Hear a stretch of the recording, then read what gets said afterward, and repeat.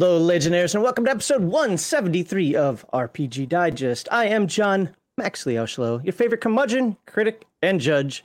Along with me, as usual, is the spirit of a traveler character who didn't make it past character creation, Brett Heathen Dog Grismer. What is good today, sir? Yes, today I decided to roll up a traveler character, and I got hideous disfigurement several times. Wrong button.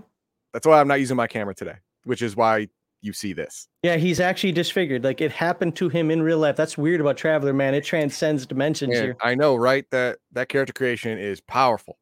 It's powerful. No, I just the camera is not functioning. Windows is not recognizing it, and I don't have time to fix it. So there we are. Yeah. And hello, everybody. Here. And Malachi seems to think that we're gonna say some stuff. Well, I didn't get to watch the entirety of Bear Stream. First of all, I woke up late. Dude, I don't know what happened last night, but at 11.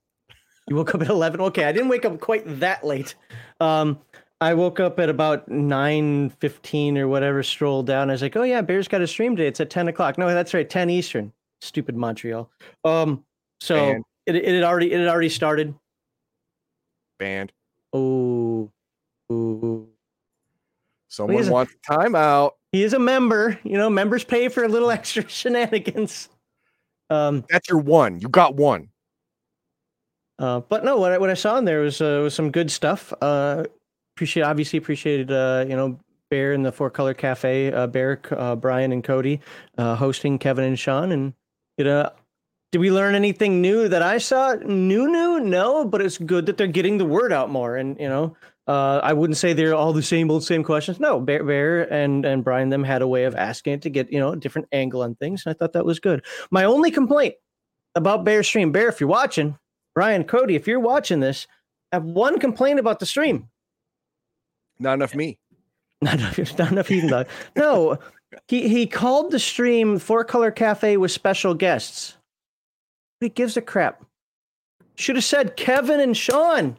Should have said their names. Like, yeah.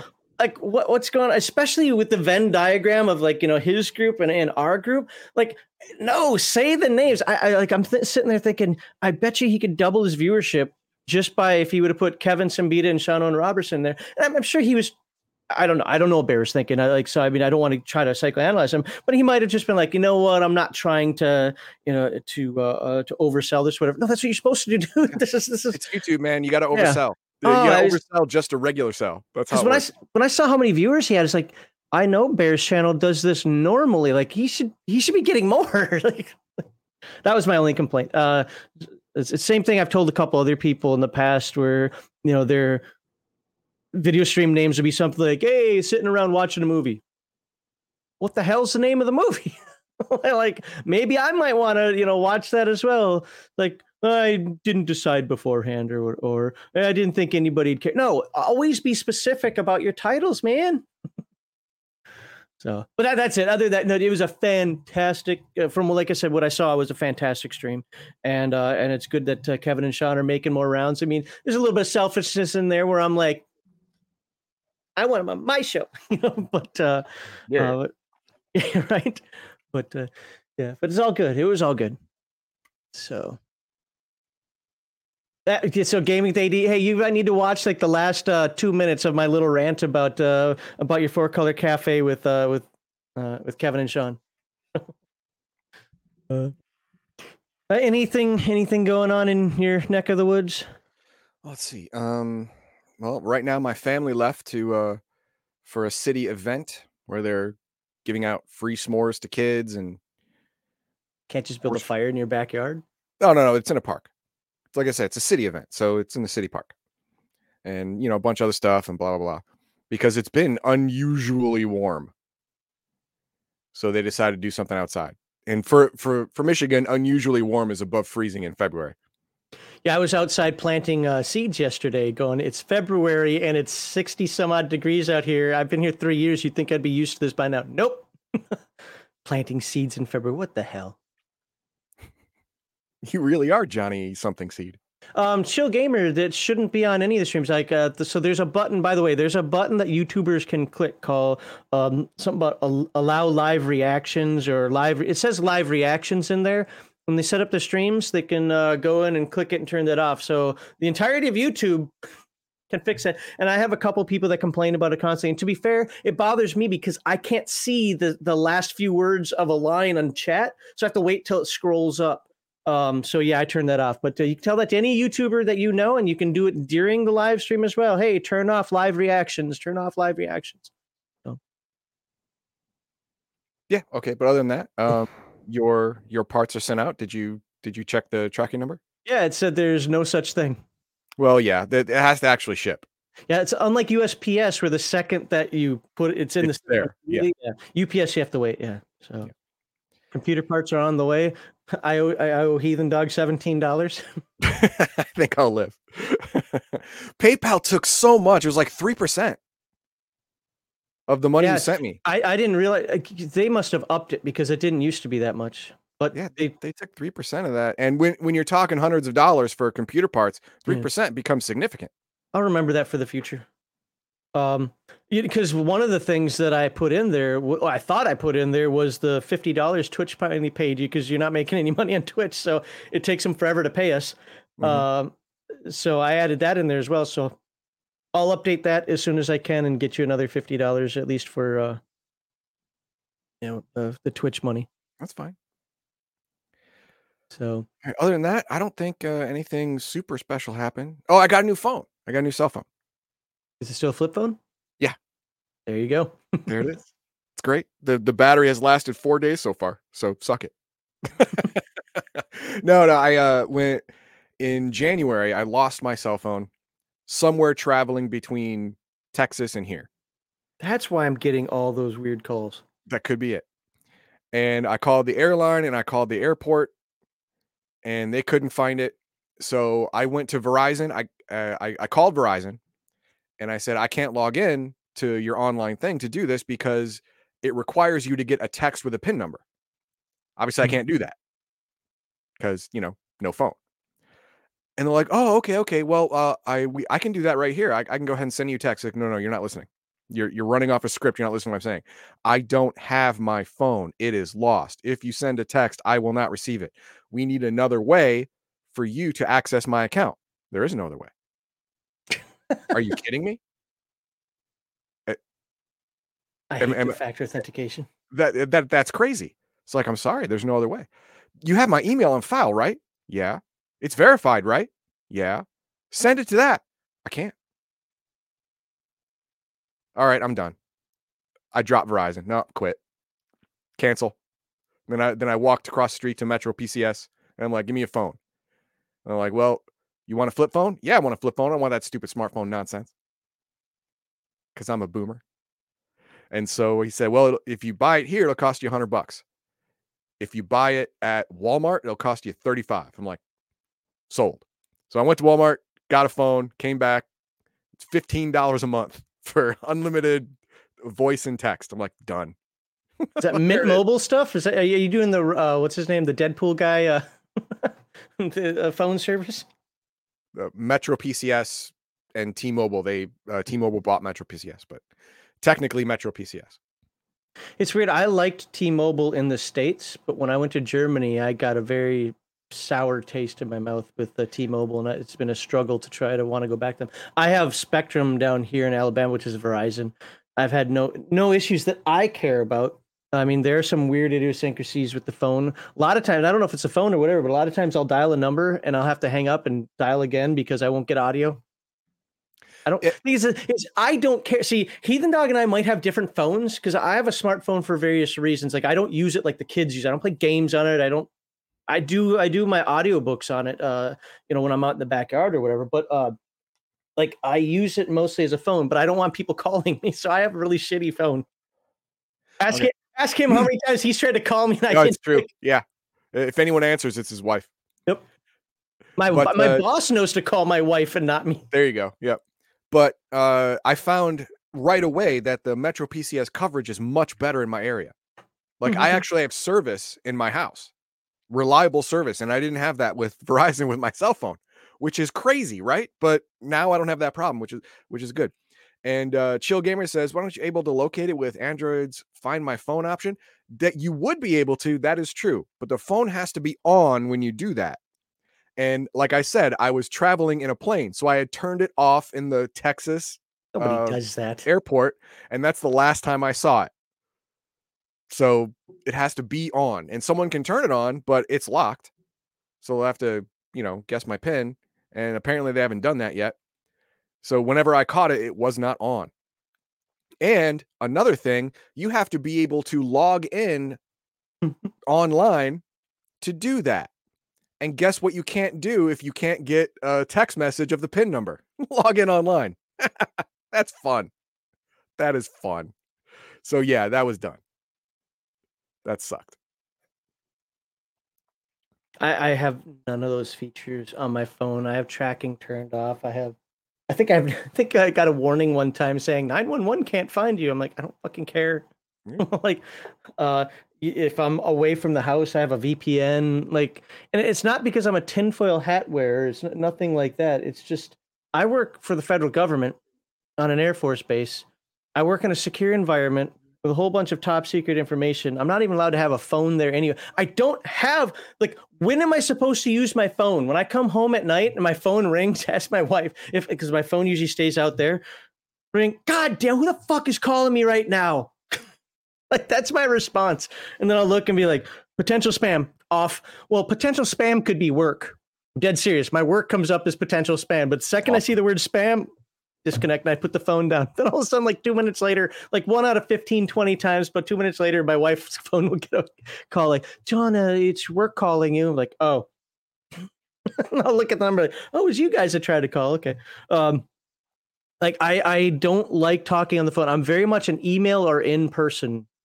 In person, you get the body language and so forth. Email, I can think about what I'm going to say. I hate text messaging. I'm not a fan of phones other than to say, I'm on my way. Bye. Click, I just, I don't, I'm not, and I don't understand this need. And maybe this is the boomer in me as well, but I don't understand this need of having to be in contact all the time. I sent you a message like 7 seconds ago and you didn't respond.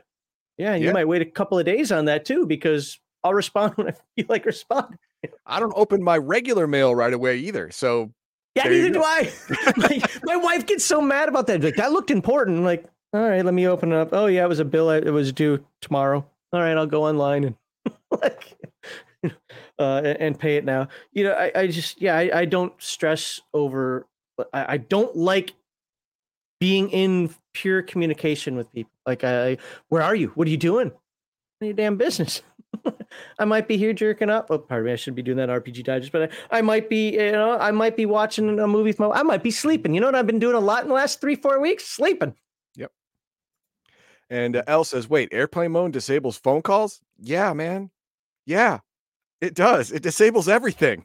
It turns your phone into something that does not transmit or receive. That's the rule. Again, I don't know anybody that actually does that. I've seen people during takeoff and landing. Yeah, I hate text messages. You want to get a hold of me for a call me? Yeah, I mean, it depends on who it is. Like, I if it's work related, you send me a quick text message. Just don't expect that I'm going to see it right there. One time, I had somebody say, "Hey, can you make sure everybody knows that I'm going to be sick today, or I had a sick day today, or whatever?" And the person sent it to me well before I went to work. I didn't see it until noon. It's like, oh, by the way, he's going to be out today. Yeah. Anyway, that's all. I mean, I know the phone thing was you, but that's all I got to say about the phone stuff. I can't think. I mean, we said pretty much everything we wanted to say in the members only stream on Friday. I got really nothing new beyond that. So I think we're ready to jump into today's wonderful and amazing topics. What do you think? I think that's a great idea. Hey, let's okay, I'm scrolling the wrong. Why can't I use StreamYard anymore? Like the last 3 weeks, I'm clicking wrong buttons. I'm long COVID. You got the brain cloud. I might, All right, well, let's thank a few folks first. Actually, no. Oh, I didn't put the universal one up. Oh well. Notice I've got 2 today. Huh? One for After the Bomb, one for Riffs. Yeah. Look at that. All right. All right, let's see if I can talk without coughing. Almost didn't make it through the the introduction. I want to thank all you wonderful people who support us monetarily. Your gracious donations help us provide giveaways, produce more content, and generally give back to Legion Myth community as a whole. Oh, that reminds me, there is something I want to say. I don't know who did it. One of you members out there must have done something.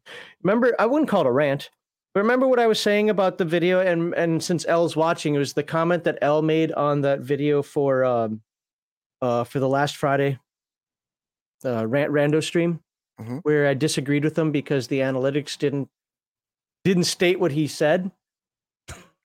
Well, guess what? Somebody must have shared that video because I got about 300 views on that thing yesterday. Yesterday. So it's now the analytics are actually changing on that one. So, nice. But thanks, guys. So we'll see. So maybe only getting $2 in super chats on that episode turns into something good. Who knows?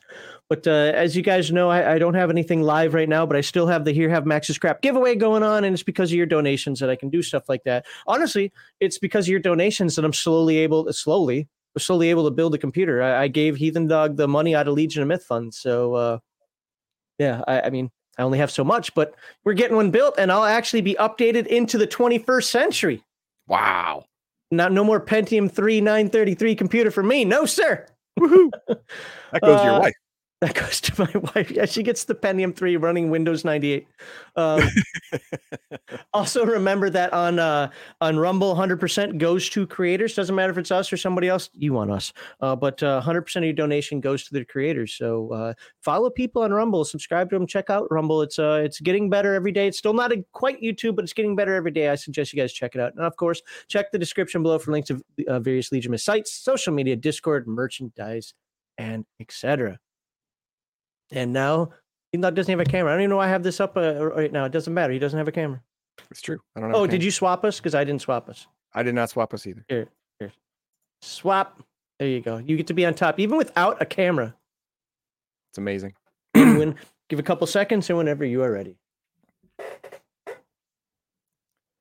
Ladies and gentlemen, welcome to my first time ever breaking open this book. That's right. I have never played Traveler before, let alone the Mongoose version, let alone the update for 2022. Haven't done it, but we're going to do it today. I took a glance. I cheated. I know. I took a glance at character creation, and that's going to be a ride. But right now, we're just going to do the introduction. What is Traveler and how does it work? Let's find out. We welcome all people, regardless of background, belief, or identity, to play tabletop role-playing games. Let's engage our imaginations, pull a veil over reality, and immerse ourselves in fantastic worlds. Don't be a disruption at the table, and always remember, it's just a game.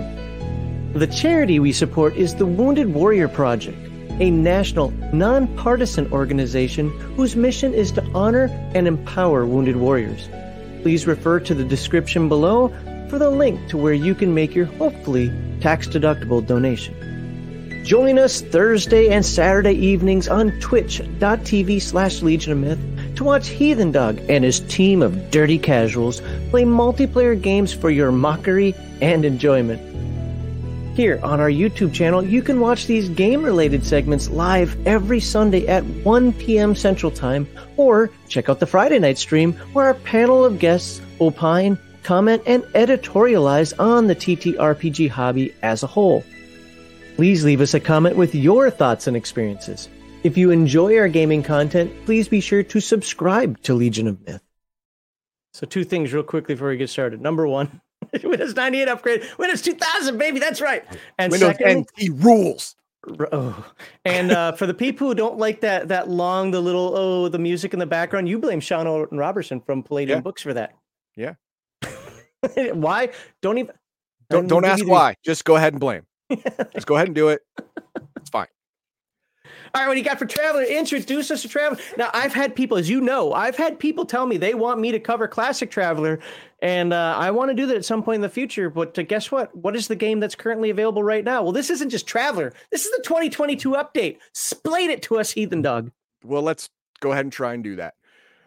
All right, like I said, I have no idea what I'm in for, so we are going to have fun together. Introduction. There we go. Let's do it. Traveler is a science fiction role-playing game of the far future. A multitude of universes await players, and you will find Traveler is capable of handling almost any kind of science fiction setting, from highly intricate cyberpunk worlds to campaigns spanning entire galaxies where mighty empires clash and suns explode. Well, that sounds pretty good so far. If you have a favorite science fiction film or TV show, Traveler will be able to replicate it for you, bringing your best-loved futuristic moments to your tabletop. That's big. Okay. Then we start with charted space. Let's see what that means. While Traveler is intended to be used for any science fiction setting its players devise, the longest running commercially available universe, indeed one of the oldest role-playing game settings of all, is charted space. Humanity has gone to the stars and found them crowded with other forms of life and other sentient species, and science and technology have advanced vastly over the present day. But the essential nature of humanity is unchanged. Life continues as it does now, only spread out over a sea of stars. A mighty imperium unites thousands of worlds under a single rule, but it is beset by enemies, both internal and external. So, more things change, more they stay the same. Got it. The imperium. So I hope, I know you haven't read the book. No. So what I hope that comes out of this is I hope that there's a good, so Stars Without Number, for example, has a fairly robust, if it could be bigger, but look, that book's already big enough as it is, right? Yeah. But it has a fairly robust system creation section. So I hope that Traveler comes with something like, I got this idea for a space opera. I got this idea for a hard sci-fi. I got this idea. So I hope it comes with the tools that allows you to build that. So I don't just have to come out of it with my imagination off the top and then try to figure out how to ham fist it in the game. I hope the game has tools to make my vision become a reality. That would be great.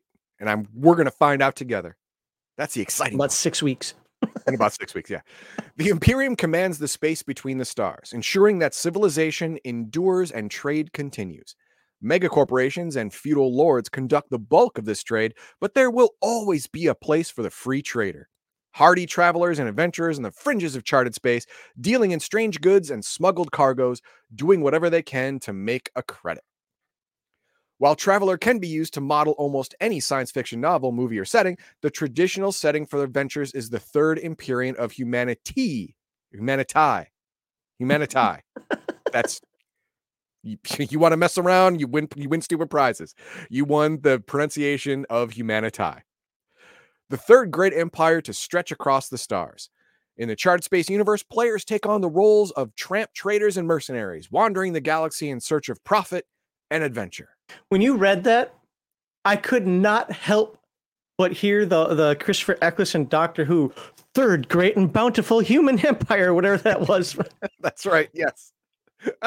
That's a good one. I didn't even think of that. Players and travelers. Most participants in a Traveler game will be players. Duh. Usually each player generates a character using the Traveler creation rules. And we're going to get into some of that today, but my God. That character becomes the player's avatar in a game world and is called a Traveler. These Travelers are the central protagonists of the game, and scenarios revolve around their adventures and actions. Okay, normal players. Throughout this rulebook, the terms player and Traveler are synonymous. The term character is used to describe those in-game controlled by the referee rather than the players. Oh, okay. All right. Good to know. What are often called non-player characters.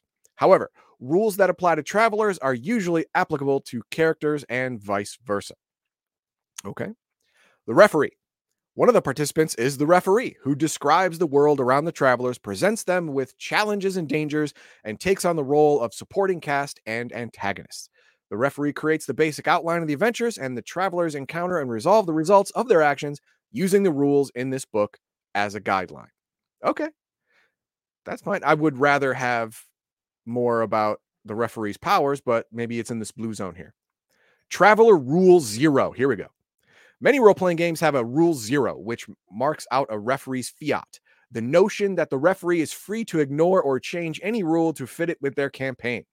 This is true of Traveler as well, but, okay, anytime a game or any person says something you like and then puts a but in there, it usually means that everything that came before the but you could ignore because they don't really mean it. Let's find out if that's true. But it is worth making a special note about this game. Here we go. Traveler comprises several mini games, such as world creation, trade, and character creation, and allows much of the game to run on autopilot. In many circumstances, the referee is able to make a few rolls on a table and generate characters, battles, even a sizable part of the known universe. This is a great news for the busy referee, who can then concentrate on the adventure.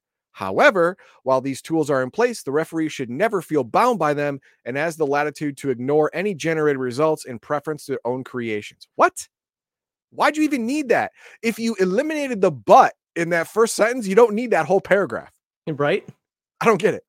Rule 0 is this. The rules in this book, indeed in every Traveler book, provide merely a framework. If any rules conflict with the referee's vision of the universe, even if that universe is the official charted space setting, then they must give way and be altered to fit. Why even have the first 2 paragraphs? That last one fixed everything. It said everything you wanted to say, and you had to spend less money to do Look, it. man, they didn't have a good artist to make a small box picture, so they had to stretch it out a little more.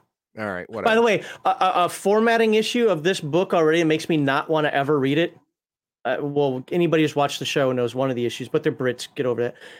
Justify! If you do 2 column, you justify! Yeah, I see that. As somebody who does layout and design, I would never let this get past my QC. There you go. Adventures and campaigns. Let's find this out. In an adventure, the travelers embark on a journey or scenario overseen by the referee. The referee determines what dangers the travelers will face, from hostile aliens and criminals to solar flares and automated defense systems, or even a political intrigue and deception. The travelers decide how they will react and overcome these obstacles. For example, the travelers may be hired to bring a cargo from one world to another, but a rival merchant is trying to stop them and has hired a band of mercenaries to attack the traveler's ship en route. The travelers have to get the cargo through safely. Okay, that's an easy adventure right there. That's a good one. An adventure can be a one-off game, using travelers created by the referee specifically for that game and discarded afterward, or it can be part of a campaign. An adventure makes one or more game sessions to complete.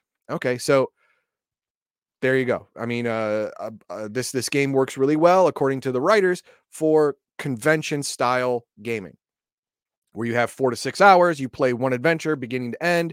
It's a beautiful little X-Files episode, beginning, middle, end, everything's tied in a bow, and there's your fun time. Or you can have an entire campaign spanning months, maybe years, of the intrepid travelers getting better and better at what they do, getting more money, getting more fame, all that stuff. You can have that too. That's good.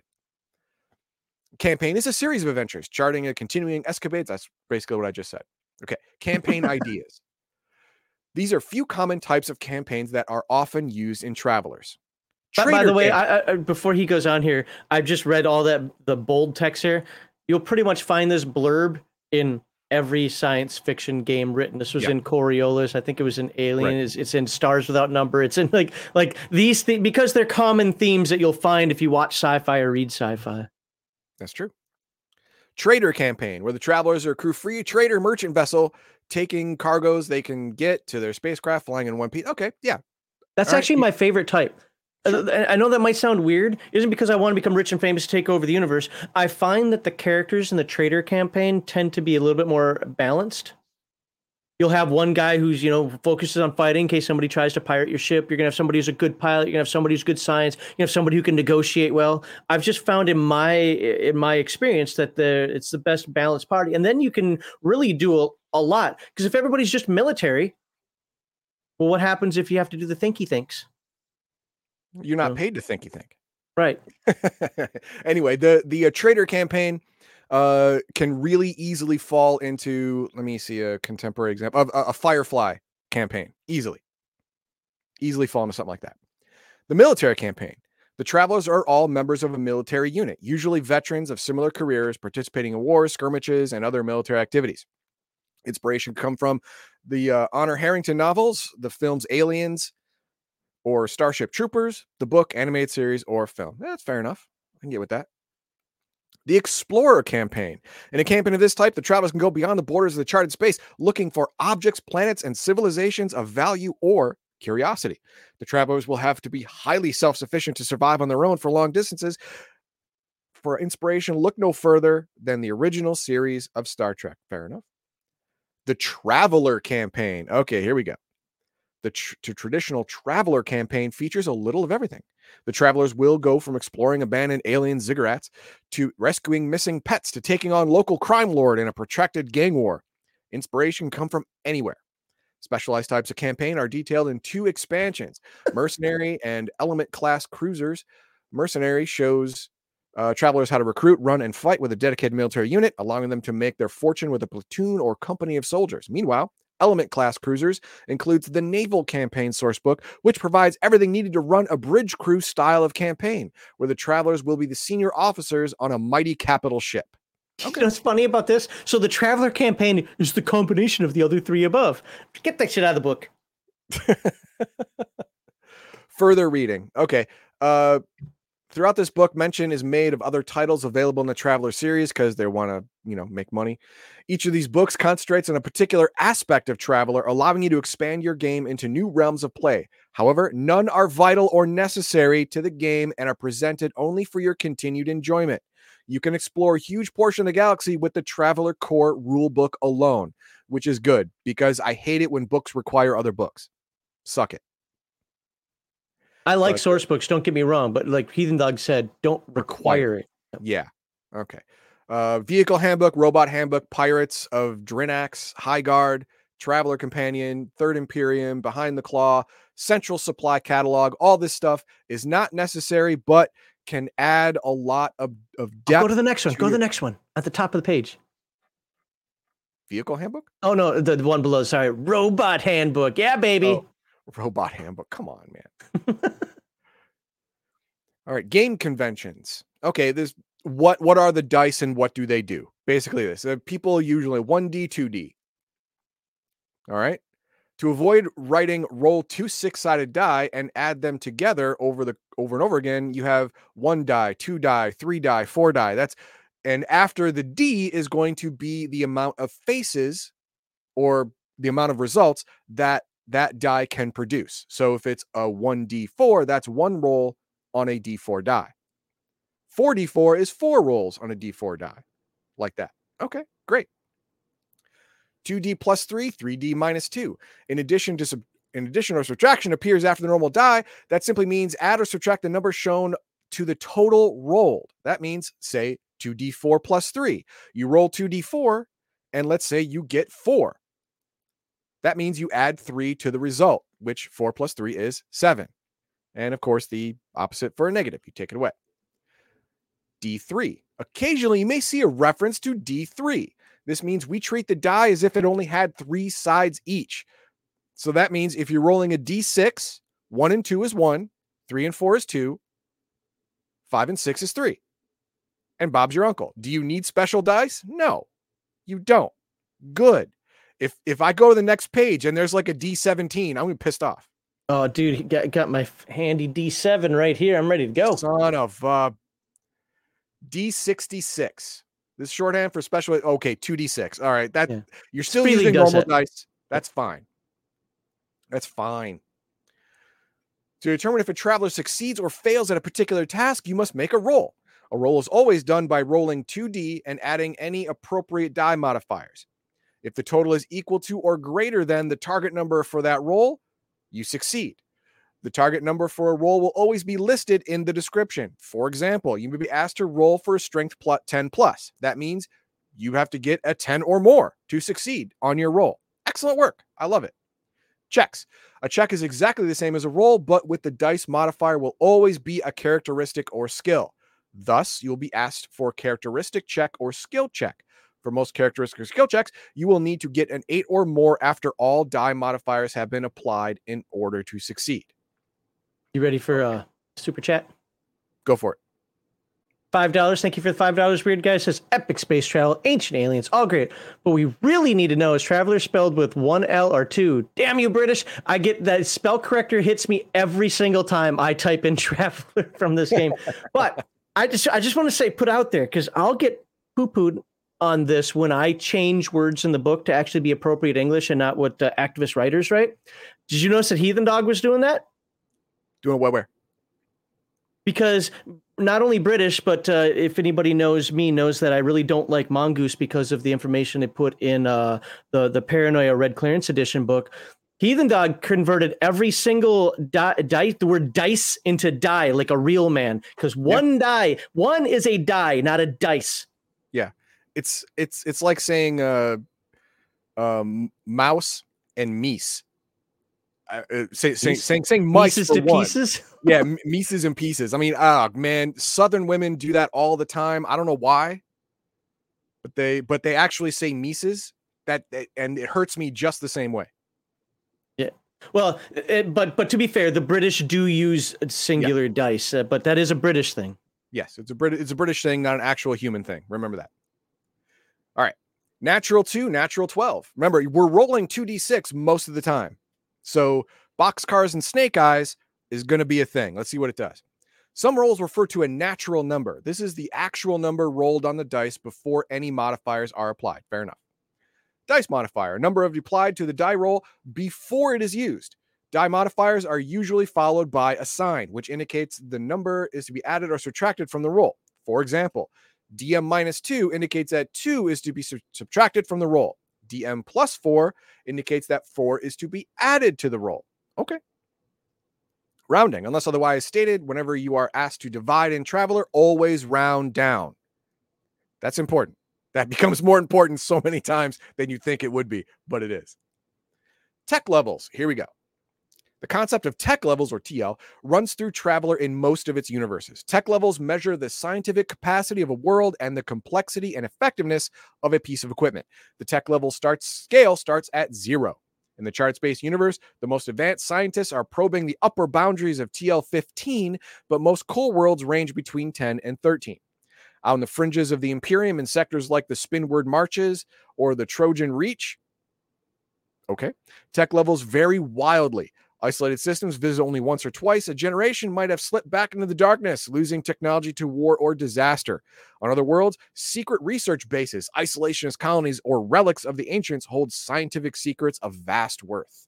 And then it goes on to explain what all the TLs do. TL 0 is sticks and rocks, people. I mean, you'd be lucky to have a wheel at this point. Good job. And what is human? What is a current human? Looks like TL6 brings the development of fission power and more advanced computing. Advances in materials technology and rocketry bring about the dawn of the space age. Maybe we're 7. A pre-stellar society can reach orbit reliably and has telecommunications satellites. Okay, so far so good. Computers and integrated circuits become ubiquitous. Okay. At the time of writing, Earth is currently somewhere between 7 and 8. Okay. Yeah, Elon Musk is trying to go for 8, but right now we're at 7. Copy that. And what is this 15 that they talk about? Highest level. Black globe generators suggest a new direction for defensive technologies. Don't know what that is, but we might find out later. While the development of synthetic anagathics, I don't know what that is. What is that? Neither do I. I'm not gonna lie. They found a word I don't know. Means the human lifespan is now vastly increased. Ana means against gathics. I don't know what that is, but if you're talking about lifespan, anti-aging, I imagine. I only live 1,000 years. What's wrong with this technology? Okay. Higher tech levels exist and may appear in other universes or be discovered by pioneering scientists within charted space. Okay, basically they're leaving open for future stuff. And here we go. Who's going to win? I'm pretty sure that that little really, really, really small musket is not going to break that most likely high-tech polymer glass. I know that is pretty close, and a musket does spit out a lot of heat because of wasted energy. It might melt that glass and then allow the... I doubt it too. I mean, I'm not going to throw money on it, but no. I at the same time, if it happened, I'd be like, oh, okay. If I had to bet money on survivability, the guy in the helmet's got my money. Yes. Yeah. And that is it. That is all for... So what did we learn? Since I can't see your face on this, what did we learn in this introduction? Well, we learned what they call dice is die, which is stupid. We also learned that the main die you're going to roll in this game is a D6. And we know that we now are looking for threshold target numbers. 8 plus, 10 plus, 12 plus. That means you have to be equal to or higher than the target number to succeed. Now, we don't know what failure is or what it does. We will probably find that out later when we get into past the character creation into the actual mechanics of the game. And we also know that natural low and natural high is going to be significant. They didn't explain it, but they had to explain the concept of rolling 2 1s and rolling 2 6s. So that's probably going to be some kind of fumble and critical success, probably down the line. Ready for some chat? I'm ready for some chat. Okay. So Mercurius says, Space Above and Beyond. Hell yeah, you can do Space Above and Beyond with this. And I encourage you to do so. That was such an underrated show, man. I know, right? Love that show. Elle's like, respect my humanity. Oh God, it's Carmen. I didn't even put it together. Oh man. Oh, now I can't unsee that. God damn it, Elle. And then we have 3 in a row. Yeah, 3 in a row from Violence Solves Everything. Yeah, he says, how many weeks is he not going to spend on this? All of them. All of the weeks. All of the weeks. The rest of 2024 is trapped. No, I don't. We'll see. Again, he hasn't read the book. So, like, when I do the deep dives, even if I haven't read the book, I've gone through it. So I have an understanding what's going on, if not all the nuances. Heathen Dog's going in this even more blind than me with some of those games. He's just like, okay, I got the book. Let's see what it says, which is cool. I'm only looking at amount of pages and the density of text within those pages to try and find out how long it's going to be. And I'm telling you right now, character creation is dense and long. So it won't be finished this week. No, buckle up, people. It's going to be a ride. What else we got?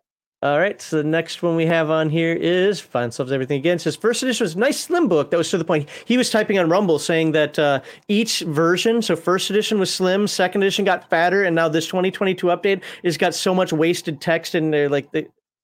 So awesome. Yeah. So you're going to be reading a lot of bloat, apparently. Great. Oh, just like that little the blue box we read earlier. Yeah. 3 paragraphs when you could have done 1.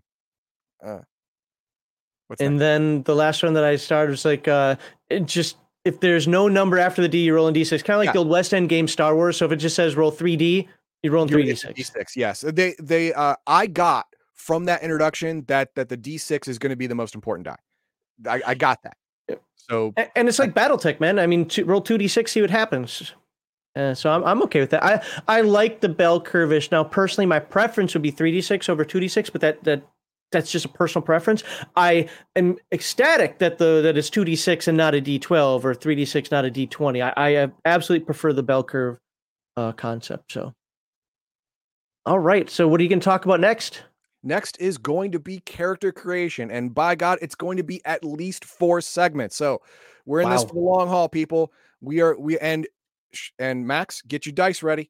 I've got my D100. I've got my D60. I'm ready to go. All right.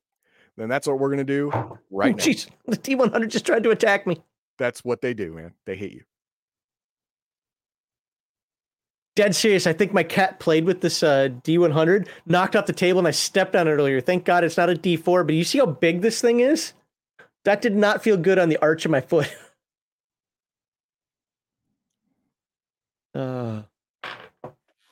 Stay.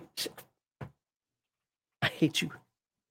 If you do not, you can always tell if your table's perfectly flat. Get a D100. You don't need a level. Get a D100. It'll tell you where. Just set a D100 on any surface. If it moves, you're not level. Oh, let me get the thingy back up. In a couple seconds, ready to go. All right. Ladies and gentlemen, welcome back to Traveler Mongoose Edition, 2nd edition, update edition. It's a lot of editions, but this is the latest we could find. And today we are going to learn how to make your Traveler. That's right. We learned in the introduction, not a character, it's a Traveler. So let's go ahead, jump in, and see how to do it. Role-playing games thrive in fantastic worlds and at inclusive tables that embrace these core values for the most positive gaming experience. Donate to the Wounded Warrior Project via the link in the description below to help, honor, and empower our wounded heroes. On Thursdays and Saturdays, watch Heathen Dog's Dirty Casuals play multiplayer video games over on Twitch. On Sundays and Fridays, join us for tabletop role-playing game content on both YouTube and Rumble. Finally, please take a quick moment to like this video and share it with both your friends and on social media. If you have not done so, please subscribe to Legion of Myth and activate that bell icon to receive notifications of new content. Okay, hold on here. Before we... Where was this thing? Does Mac get to roll to survive character creation? Is that an optional rule? Sometimes it's an optional rule. Well, we're going to use it because what's wrong with you people? It's like they want me to. Can we have Max die in character creation? No. Great. All right. That would be awesome. Anyway, so that's something to look forward to, people. Something to look forward to. Today we're going to start the character creation overview, page 9. There we go. Do I need your percentile dice for this? I have no idea what dice to use. Just get them all. Believe me, I have them all. Get them all. Okay. Instead of choosing a class and various skills or abilities, in Traveler, you start off as a bright-eyed 18-year-old with the whole universe at your feet. Yes. You will then decide what kind of career you might want to pursue and then watch as your Traveler's life unfolds, very possibly in a completely different direction. So that tells me this is life path stuff. That's the way to go. I love life path games. I know you Twilight do. 2000, Traveler. I do. I really love it. I love having a basis where I start and then building my character around whatever nonsense I choose to do. How many times I go through life path? The only thing I liked about Star Trek Adventures. So there you go. When you have finished this process, you'll be ready to play with a Traveler who has a history and a full career, successful or otherwise, behind them. They will now be ready for the next phase of their life, one full of excitement and adventure. It should be noted that there is no super characters in Traveler. This game is very much based around the idea of putting ordinary people in extraordinary situations and of playing with the cards that the universe has dealt you. Hear that, Max? If you live, you're going to be a paraplegic. Don't worry. It's possible, yeah. You know what the thing is to be fair, I've got more experience with Twilight 2000 than I do this game, but you always sitting there go, do I want one more tour? Do I want one more tour? And invariably I will go, yes. And then I'll lose an eye. I don't know why, but I was always losing eyes. like, oh great. Now I'm minus that, but that's okay. I find that fun to role play. There you go. Be ready to make the best of what you get. Much like real life, although real life tends to lack starships, exploding suns, and 8-foot-tall intelligent lion like aliens. Does it? For that, I'm happy. So another Traveler may end up as a battle-scarred Marine who can shoot out a fox's eye 100 paces with any weapon in charted space. But you failed rock star who never managed to get anywhere in their career may well have more to contribute to the group. After all, not every problem can be solved with a gun. I disagree. In fact, in Traveler, a gun may cause more issues than it solves. I disagree. It'll solve the initial issue, whatever happens after, whatever, but it's solved the initial. Doesn't matter. It's solving what's right in front of you. Right. Creation summary. Oh, that's an oxymoron. A Traveler's abilities and skills are determined by training and past experience. Traveler creation begins with rolling characteristics, 6 values that describe your initial physical and mental capabilities. After determining characteristics and a few background skills from adolescent life, it is time to embark on a career. Each Traveler goes through one or more 4-year career terms, which grant various skills and benefits. There are risks associated with each career. Serving a tour of duty in the Imperial Marines may give a Traveler good grounding in combat and weapons use, but there's always a risk of injury in battle. Oh my God, what have you done to my eye? As Max says, quite a lot. Right. A term spent in a corporation is unlikely to get a Traveler injured or killed, but will not usually provide skills valuable to combat. Group creation. Here's a special thing. It is common in role-playing games for players to create their characters before play begins. No kidding. So everyone turns up on the first day of a campaign ready to go. It is rare for us to say this, but in Traveler, this is the wrong thing to do. It's always the wrong thing to do. You always make characters together in front of your game master and the rest of your party, because this ensures that you don't have that asshat who keeps going off on his own and doesn't create a character that meshes with the group in any way feasibly possible. Or has that super secret background. Like, I'm really the evil guy in disguise. Yeah. That might sound good in a novel. It never works. The party is always angry, and it just makes for a bad time. Stop it. Yep. Traveler creation is intended as a group activity, partly because the connections rule, see page 19. Oh, we'll get there. But also because it was specifically designed to be done as a group activity, with players able to see how one another's travelers are progressing and get a deeper understanding of what they were doing before the campaign begins. So if you experience the life path of the other characters along with your own, you as a person now have a stake in other people's backgrounds, other people's tribes and tribulations, and it actually makes party cohesion from the get-go. It's an excellent system. I recommend it. I've been doing it my entire life. Traveler finally got on board with my group creation train. Good for them. I used to do the opposite. I used to be like, oh, we can make it. Oh, you got this great idea. Let's hear your idea. Oh, let's see if we can incorporate that. And I came to find out that was just more work than I want to deal with. If everybody makes the characters together, you know what game actually has the best system for that? TMNT from Palladium Books, because you have the group characters. You actually get bonuses by making your character if you all decide to be synergies. Yeah. So look, I know, pardon me for being a broken record here and repeating myself, but it might sound good in novels. It does not work at table. And don't say, we did it in my group and it worked just great. No, it didn't. And laugh at you. Yeah, there's that too. Laugh at you. Hey, it's called trauma bonding, and it works. All right. In addition to skills, travelers pick up benefits such as cash, equipment, or contacts from a career. However, there are limits on how many career terms a traveler can go through. The risks of aging or injury mount up over time, and some travelers will move between 2 or 3 careers in their lives. At some point, you will decide to leave your career for a new life of adventure before your traveler gets too old. No way, man. I want to Murtaugh this shit. This is going to be great. I want to be like 75. Yeah. It'll be awesome. Obi-Wan, right? Bionic exoskeleton. It'll be great. There you go. While going through a career, you can establish ties between your traveler and those of other players, so everyone will be old friends or rivals. Don't do that. Before play begins, you'll also be able to pick a skills package after everyone has finished creating their travelers, which will allow you to fill any gaps in the group's skill range. Again, you are building for the group. Group synergies here are going to be a little more important than your particular set of unique skills. You win as a group, you die as a group. That's how this works. For alternative forms, we're not going to talk about alternative forms of Traveler because it's not in this book. Consult the Traveler Companion. I can't. All right. Characteristics. Every person in Traveler, human and alien, has several characteristics that decide their base mental and physical potential. The basic characteristics for human are shown here. All right. Rolling.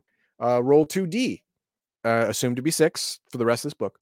One after another, and assign the scores in any order you wish to the 6 characteristics, starting with strength. Record them on your character sheet. Alternatively, you may wish to instead to assign. Nope, we're not doing alternative. We're doing. Do I need to write this stuff down? Yes. All right. Roll me up some stats. 6 stats, right?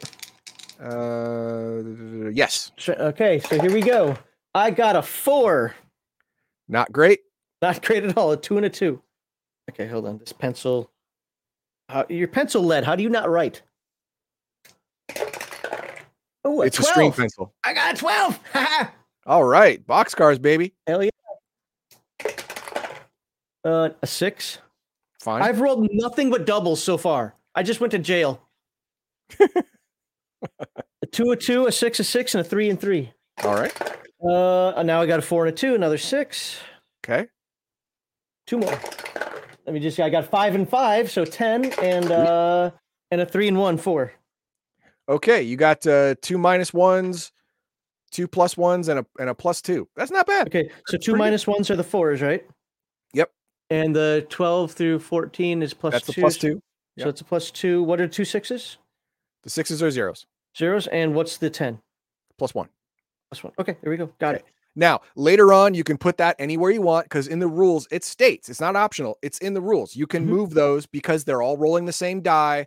It's not going to affect gameplay. It's not going to affect mechanics. You can move those to wherever you want. So if you have an idea of what first career you want to take, then you may want to move your stats around. If not, Iron Man this crap, just like Max is going to do. No, we're Iron Manning this thing. Yep. The maximum score of a characteristic is 15 for an unaugmented traveler. There are exceptions to this, but they will be covered How? later for specific rules and circumstances. Now, I don't I see can how only roll you at get 12. I know, I don't see how you get 15 if you're unaugmented, but hey, you know what? Maybe there's bonuses because of career. Okay, fair. Fair. Okay. The physical stats are strength, dexterity, endurance, and the mental characteristics are intelligence, education, and social standing. You're not good with the first part, but the second part, I think you're doing all right. Skills. Skills are the most important aspect of a traveler and discussed in detail on page may as well be a billion because we're not going to get there today. A traveler's proficiency in any skill is denoted by their level in that skill. Background skills. Before embarking on your careers, you receive a number of background skills equal to your education DM plus 3. So it's 0 to 6, depending on your education score. Okay, what is your fifth 10. roll? I'm smart, baby. 10. Okay, you get a +1. So that is going to be 1 plus 3. It's going to be 4. This represents knowledge and have picked during adolescence and will allow you to function at a basic level in a technological society. Okay. So you get all these at 0 and you get to choose what? 4 points? Is that what it is before I receive a number back? Before embarking on careers, you receive a number of backgrounds. Oh, no, you get to choose 4 skills, 4 of these skills. Okay. Let's look at those real quick. I want to be real quick about this. So we'll just pick electronics. I don't know why, but we're gonna do it. We're gonna. Okay. You know what? I'm gonna go I'm gonna be a support guy. I'm gonna go electronics, mechanics, medic and profession, because you can probably get profession starship mechanic or. Well, I was gonna go mechanic. drive, but because I want to be able to drive. Where is how to fly a ship? I suppose that would be flyer. Okay, flyer. There it is. Oh, flyer. Okay, yeah, so, that's probably it. So I like drive, electronics, flyer, and mechanic. Somebody else can heal people. I'm about machines, man, not people. That's fine. That's fine. Tell me when you're done writing it down. Okay, drive, flyer, electronics, and mechanics. I got it. Okay, and we move on. Where do I come from? Oh, the thoughts of every adolescent ever. While knowledge of a traveler's homeworld is not necessary, it is a very nice tool to start shaping the character from the outset. Background skills can be picked up to help suggest the kind of world the traveler grew up on. For example, a traveler coming from a naturalistic agricultural world may well have animal, seafarer, and survival skills, whereas one who is a child who has spent an asteroid belt would likely have a vac suit, electronics, and flyer, representing a life in space surrounded by high technology. So, I recommend you are from a space station. Sure. All right. I'll go with that. Space station. I'm like Titan AE, baby. There you go. Careers. Next, your traveler engages in one or more career terms, representing their experiences and adventures before the start of the campaign. Each career term lasts for 4 years, even if a traveler fails a survival role or is forced to leave a career. At many points during a career, a traveler will have to make a die roll of some sort. Many of these rolls are based on characteristics. Simply roll 2D and add the DM from the listed characteristic and try to get a total higher than or equal to the listed value. So a roll of intelligence 8 plus means roll 2D, add your intellect bonus, and you succeed if it ends up being an 8 or more. Fair enough. Mm-hmm. A few skill rolls are skill checks, where you add any levels in that skill. For example, a roll of gun combat 8 plus would mean roll 2D, add your gun combat skill level, and get 8 or more to succeed. So it doesn't rely on your characteristics anymore. It's relying on your skill. So they have a great delineation between how and when characteristic bonuses are important and when skills are important. And having high skills apparently does not intrinsically having high characteristics does not intrinsically enhance your skill performance, which I like, because a lot of people I've seen, they're like, oh, all these stats suck, I got to re-roll. No, you don't.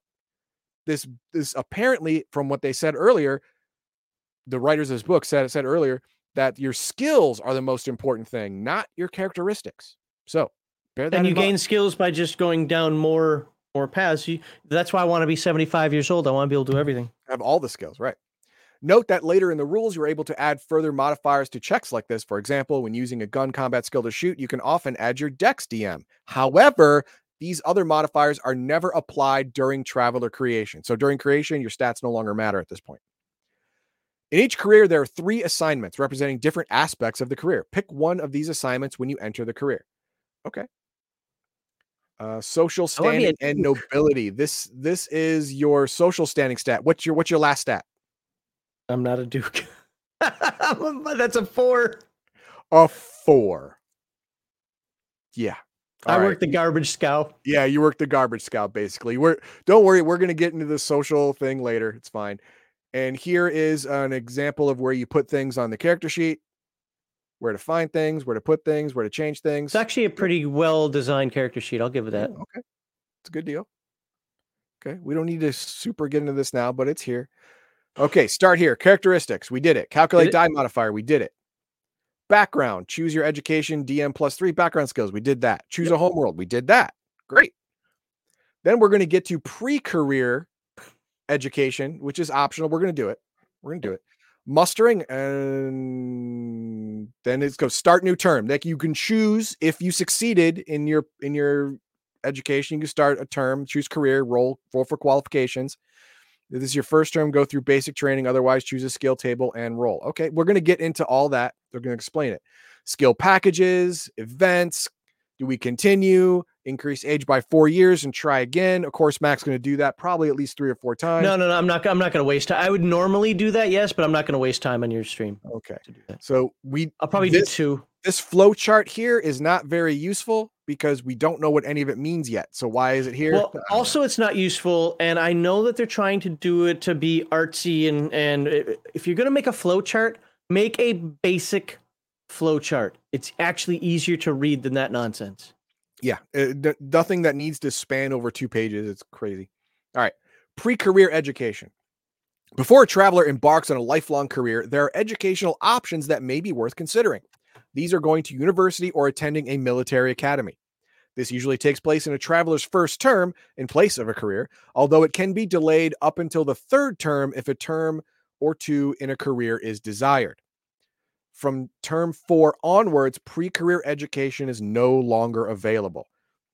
And that makes sense. People join the military after having jobs or whatever. Yeah. I mean, in my basic training slot, I had a guy who turned 30 during basic training.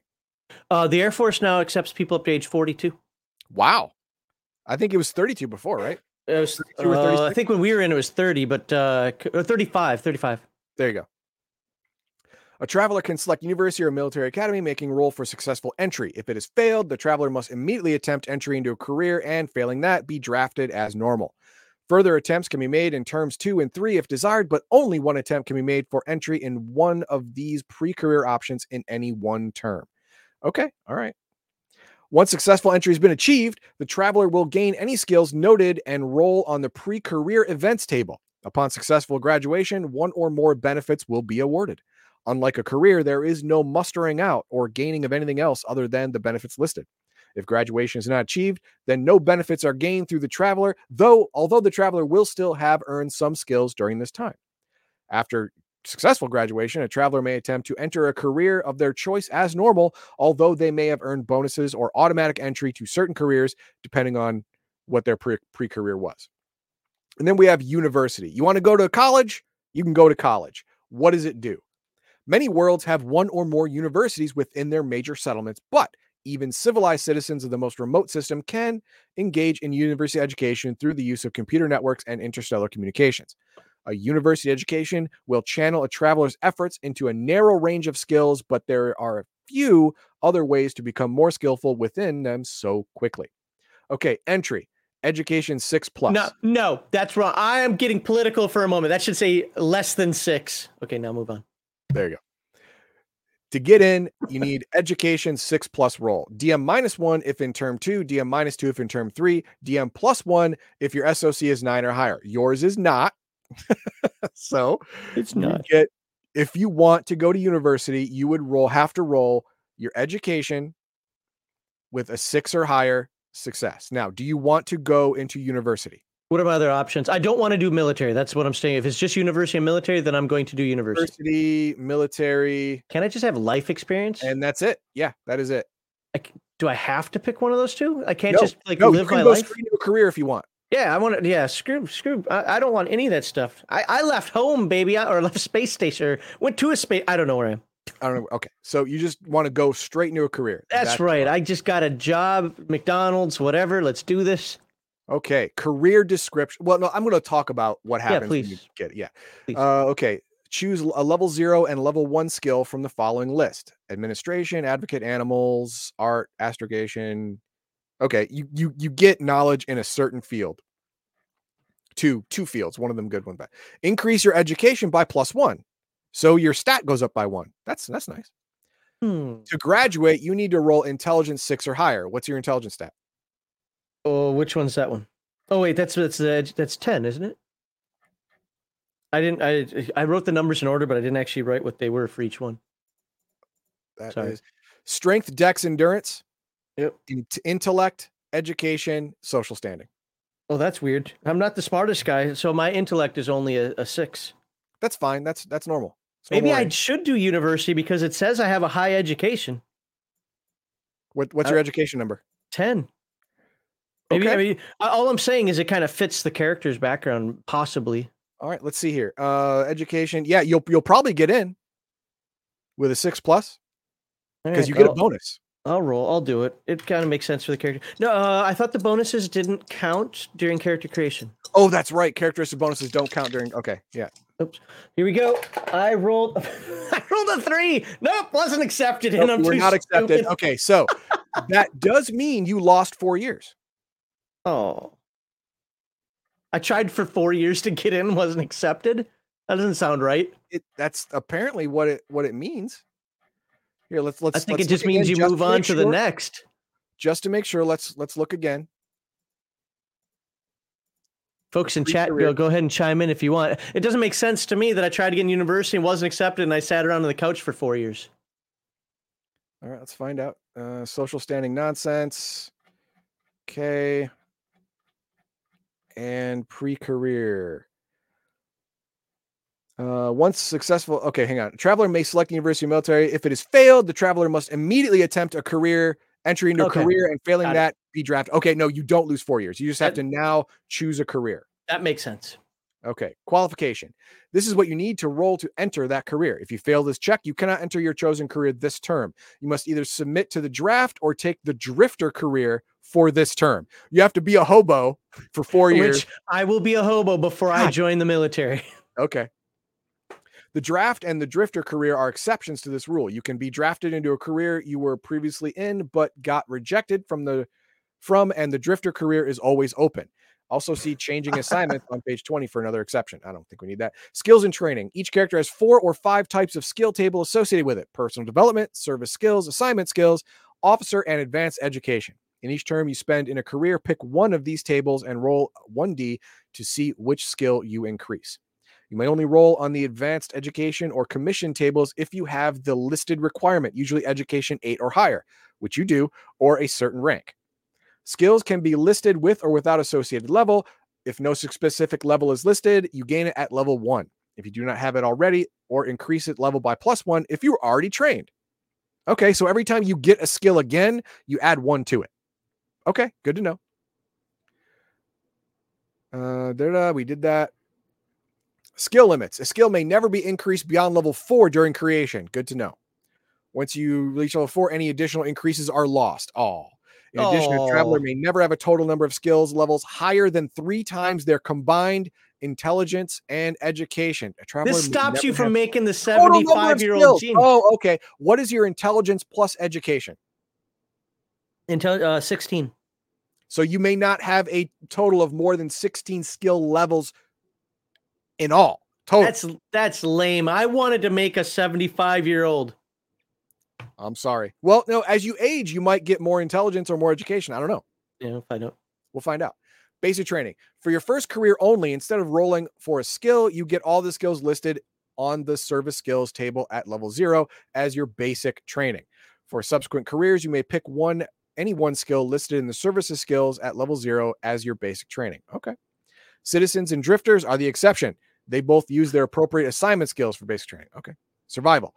Each career has a survival roll. If you fail this roll, you must immediately roll on the mishap table for your career. This mishap will force you to leave the career immediately unless otherwise stated.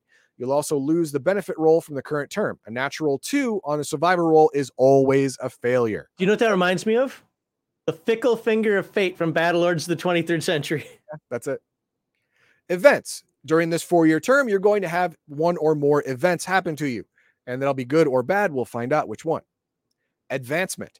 Each career has an advancement role to represent your success or otherwise path through the career. You start each career at rank 0. If you make a successful advancement roll, move to the next higher rank and gain an extra roll on any of the skill tables available for your career. Oh, wow. You will also get any bonuses listed for your new rank. You may only attempt to advance once per term. If your advancement roll is equal to or less than the number of terms you have spent in this career, then you cannot continue in this career after this term. You have to ship out. Either your services are no longer required, or events have caused you to leave, or perhaps you are simply bored and want a new challenge. If you roll a natural 12, man. That's something like we've even been talking about with the military. I know some people who want to do 20 years in the military, but not be promoted. Remember Bob? Bob was a perfect example of that. Yeah, you want to stay senior airman forever, but you can't do that. Yeah, but in a civilian job, you can. Yeah, but maybe they wanted to get a higher performer. I mean, I get it. I just... There you go. If you roll natural 12, then you must continue in this career. Must. You are too valuable to lose and will be strong-armed into staying. How dare you, sir?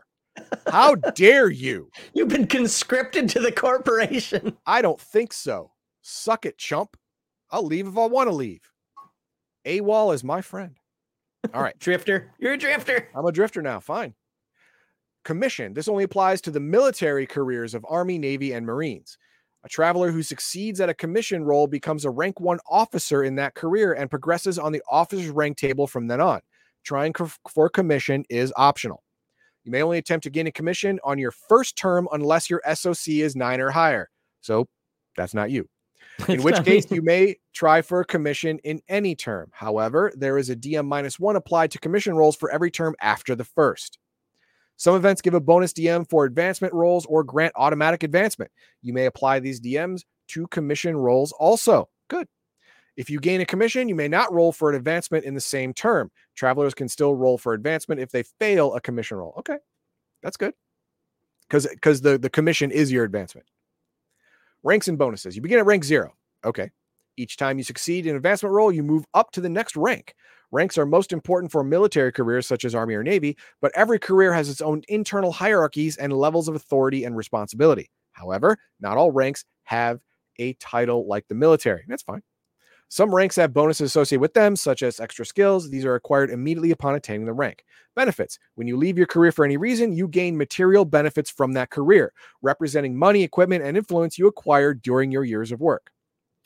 Drifters and the draft. You may attempt to enlist in one career each term if you are not continuing with an existing career. If you fail, you have 2 options. You can either apply for the draft and be randomly sent to one of the military services, or you may spend that term traveling as a drifter without true career or purpose. A traveler may only enter the draft once in their lifetime unless otherwise stated. Okay, the connections rule. During traveler creation, the aim is not only to create intersecting histories for travelers through career decisions, events, and mishaps, but also to ensure travelers know one another before the campaign begins. Yes, thank you. Bond you through great times or mishaps or whatever, so you can commiserate or congratulate each other. That will create a really quickie form of group cohesion. This game enforces it in more words, but it's the same thing Free League does with the relationships between each of the characters. It's something I really love about the Free League games. It's just one sentence, but a lot more games are doing this, and I think this is one of those progressions of the tabletop RPG hobby that I'm in favor of, which really wants to create that initial group bond. That doesn't mean your character can't die. It wants to create that initial group bond, because I think those people have sat through games where there's always the 1 or 2 dickheads that, Right. And now we see this. If 2 travelers agree, then any event rolled for one traveler can involve another. Bloody Only system. only one traveler needs to have rolled the specific event, though you will find it more exciting if travelers can link events together. This is why it's best to create travelers as a group. If an event can be linked between two travelers in this way, then they both get one extra skill of their choice. You may gain a maximum of 2 free skills from the connections rule, and each connection must be with a different traveler. Okay. This reminds me a whole lot of Earth Dawn group pattern, Mm-hmm. where you go through tribes and tribulations together. Like if two of you chose the military career, that's easy. You were in the same company, platoon, whatever. So what happened to you happened to him because you were both there. Hey, remember when we joined? I don't know if they still have it, but they had that thing where you could bring a friend in. He'd go Yep. to basic training with you, and Yep, they had that. I don't know if they still do. You're right, but they had that. So you can get more skills. You may gain any skill, but cannot bring a skill above level 3 using this rule. Nor you may you take the jack of all trades skill. Okay, that's good. Good to know. Draft career. That's if you want the draft. Changing careers. If a traveler may get forced out of a career due to a mishap or event, or may simply leave voluntarily to pursue a more exciting or more lucrative life elsewhere. or less exciting depending on your attitude. Depending on what you're doing, yeah. To enter a new career, a traveler need only make the appropriate qualification roll at the start of a new term. If they fail, they must either submit to the draft if they have not already done so early in life, or become a drifter. So there's risk. Yes, there's great benefit to having several careers. You get several different skill sets. You get access to several different skill areas. You get influence and money and all that stuff from all different types of careers. But you could end up being a hobo on a space train. That could happen too. Changing assignments. Instead of a whole new career, a traveler may instead be interested in focusing on another aspect of their existing career by changing their assignment. For assignments in the Army, Marine, Navy, Nobility, Rogue, Scholar, or Scout career, this simply requires a qualification roll. If it is successful, the traveler continues in the career with the same assignment they had before without penalty. If the qualification roll is made, the traveler now adopts the new assignment rank and continues in their career, retaining their rank. Okay, cool. Contacts, rivals, and enemies. These contacts, individuals the traveler knows and has had friendly dealings with in the past. Allies. These are contacts but willing to help the traveler and actively go out of their way to provide aid. Rivals. These are people who hate or oppose the traveler and will attempt to interfere or harass them. Enemies. These are even worse than rivals. A rival will normally work within the law, but an enemy will just want you dead, and they will kill you to do it. Fair enough. All right. Now, we are going to get into the career summary table. What are the careers that Max is going to choose? You know what? I don't know, and neither will you, because this is the end of the first segment of character creation. Stick around. For those of you who are watching live, you're going to get to see what Max chooses now. For those of you who are watching on MemberX, you're going to have to wait a couple days. But hey, hit the like, subscribe button. Max, can you show us what that button looks like? We're going to do chat first. No, show us what that button looks like. Okay, I got to find it. There it is. Do that, and then you will know. So now let's look at chat. What questions do they have for Max? Do they want him to be a clown? He can go to clown college. That's a thing.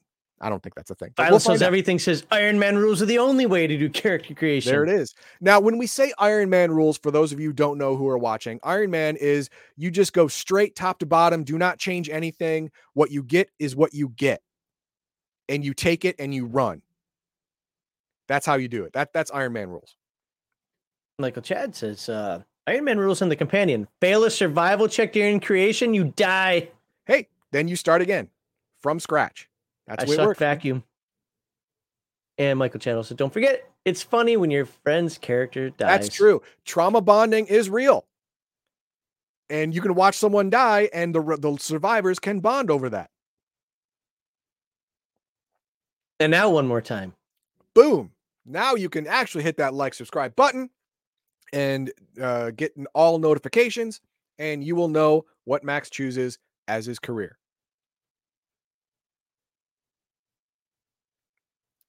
All right, can you scroll down the list now? You can show me when we're doing the stream. Yeah, we're going to do it. I have an idea, but okay, I need to see.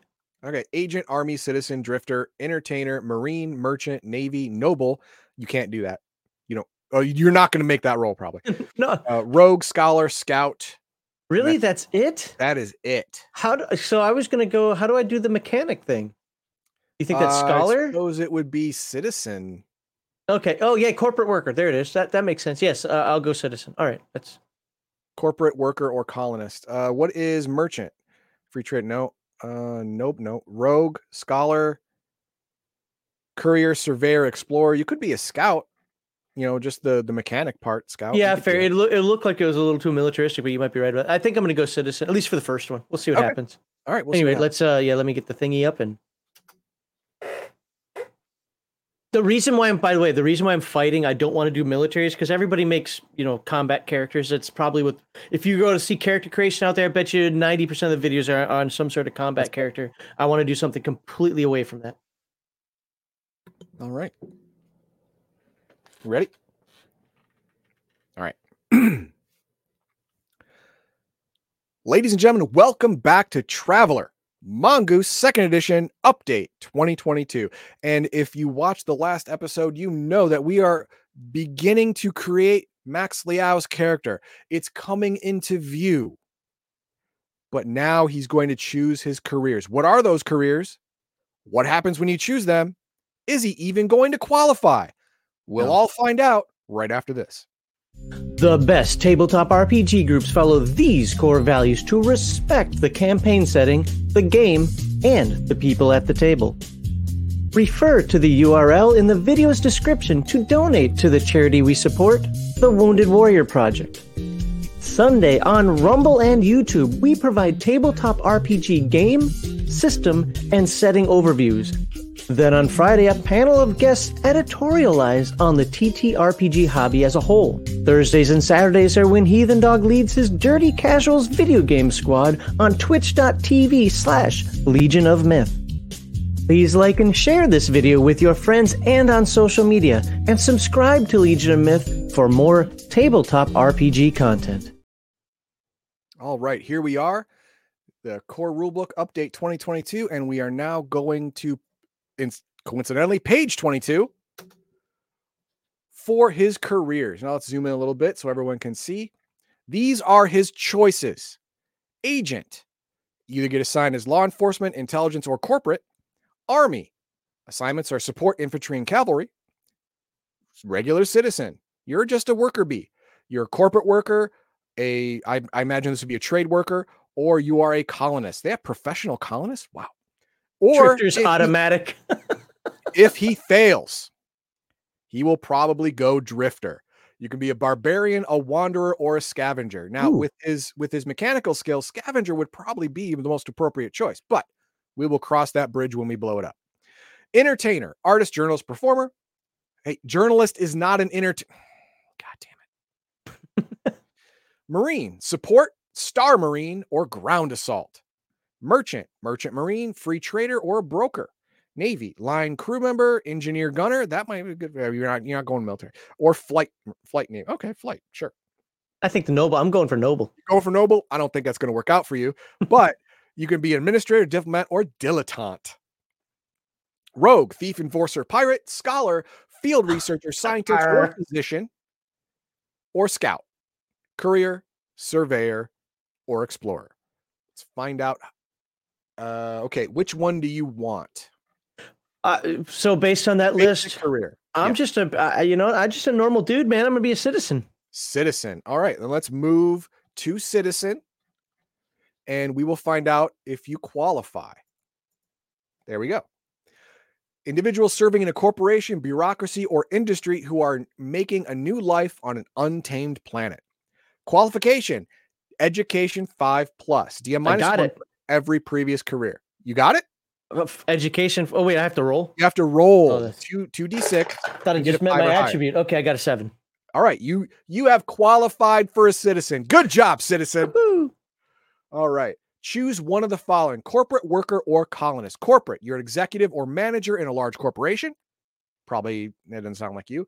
Worker, you are a blue-collar worker on an industrial world. That sounds more like you. Or a colonist, you are building a new life on a recently settled world that still needs taming. That one also would work for your skill set. Yeah, so, I think that would work, but you know what? That sounds like a lot of effort. I'm going with worker. Worker. Okay. Worker it is. All right. No, use assignment skill table for basic training, not service skills. You use you assignment skill table. What's with What? the editing of this book, man? Use your assignment skill table or the whatever. That's not great. Okay. So, career progress, mustering out benefits, personal development. Can you scroll back up to previous or to the top of that page? So it says career progress. It says worker endurance 4+, and advancement education 8+ for worker. Okay, that is for survival mishaps or advancement stuff. Okay. Okay. And then this is when you leave it. If you leave the career, you get this. Okay, but we're doing skills and training. Personal development. During these 4 years, roll a 1D and see what you get, what you learned through these 4 years, personal development wise. I got a 6. You got the jack of all trades. I think that's a skill. So put on jack of all trades skill, I think. But we're going to find out. Just write that down. Jack of all trades. Did that? Yep. Okay. Okay, I'm not entirely certain how to roll this. Do I roll each of these and then just your worker here? Or do I roll one of these? I don't understand. It didn't properly explain to me, or did it? Maybe I missed it. Well, it's like stream reading is like stream math, and I know this from doing deep dives myself, where a lot of times what you're reading on the screen doesn't stick in your noggin like it would if you're just kind of taking time at home. Okay, so if anyone here knows if I do all of these or one of these or two of these, what? Please say, because I did not get that clearly in the It looks like one, and here's why. If you look at those charts, especially the bottom, I know we only rolled on the top one, but if you look at the bottom one, it's actually separated by the type of job. Okay, here we go. You qualified. Okay. Skills and training. Each career has 4 or 5 types of skill tables, especially with personal development, service skills, advancement, officer and advancement education. Pick one of these tables to roll a 1D. Okay, good. Okay, so you can take that out. I want you to choose which of these 3 you want to roll into. Okay, great. Erase that. You could advance in your current career, service skills, or personal development. Which one of these do you want? Oh, it says your minimum education 10. What's your education? My education is 10. Oh, then you're good. You can roll all of them, or roll any of them. Sorry. You know what? Let's go for it. Let's try to advance. Advance. Okay, then that's the only one you can roll on, because apparently you can only roll on one of these. All right. Well, I had a 6 last time. I would have been medic. I don't want medic. I got a 4. Language. I don't want language either. Dang it.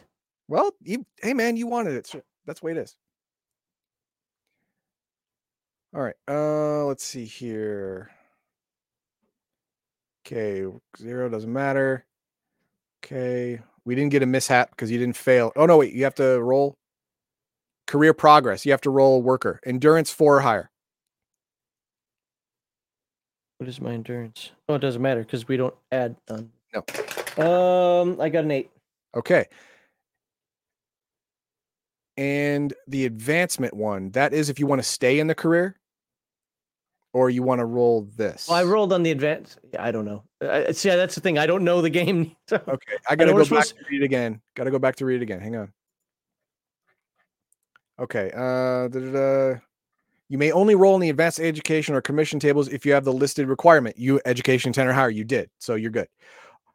In each term you spend a career, pick one of these tables and roll a 1D. Okay, yep, and you did. You rolled and you got language. Mm-hmm.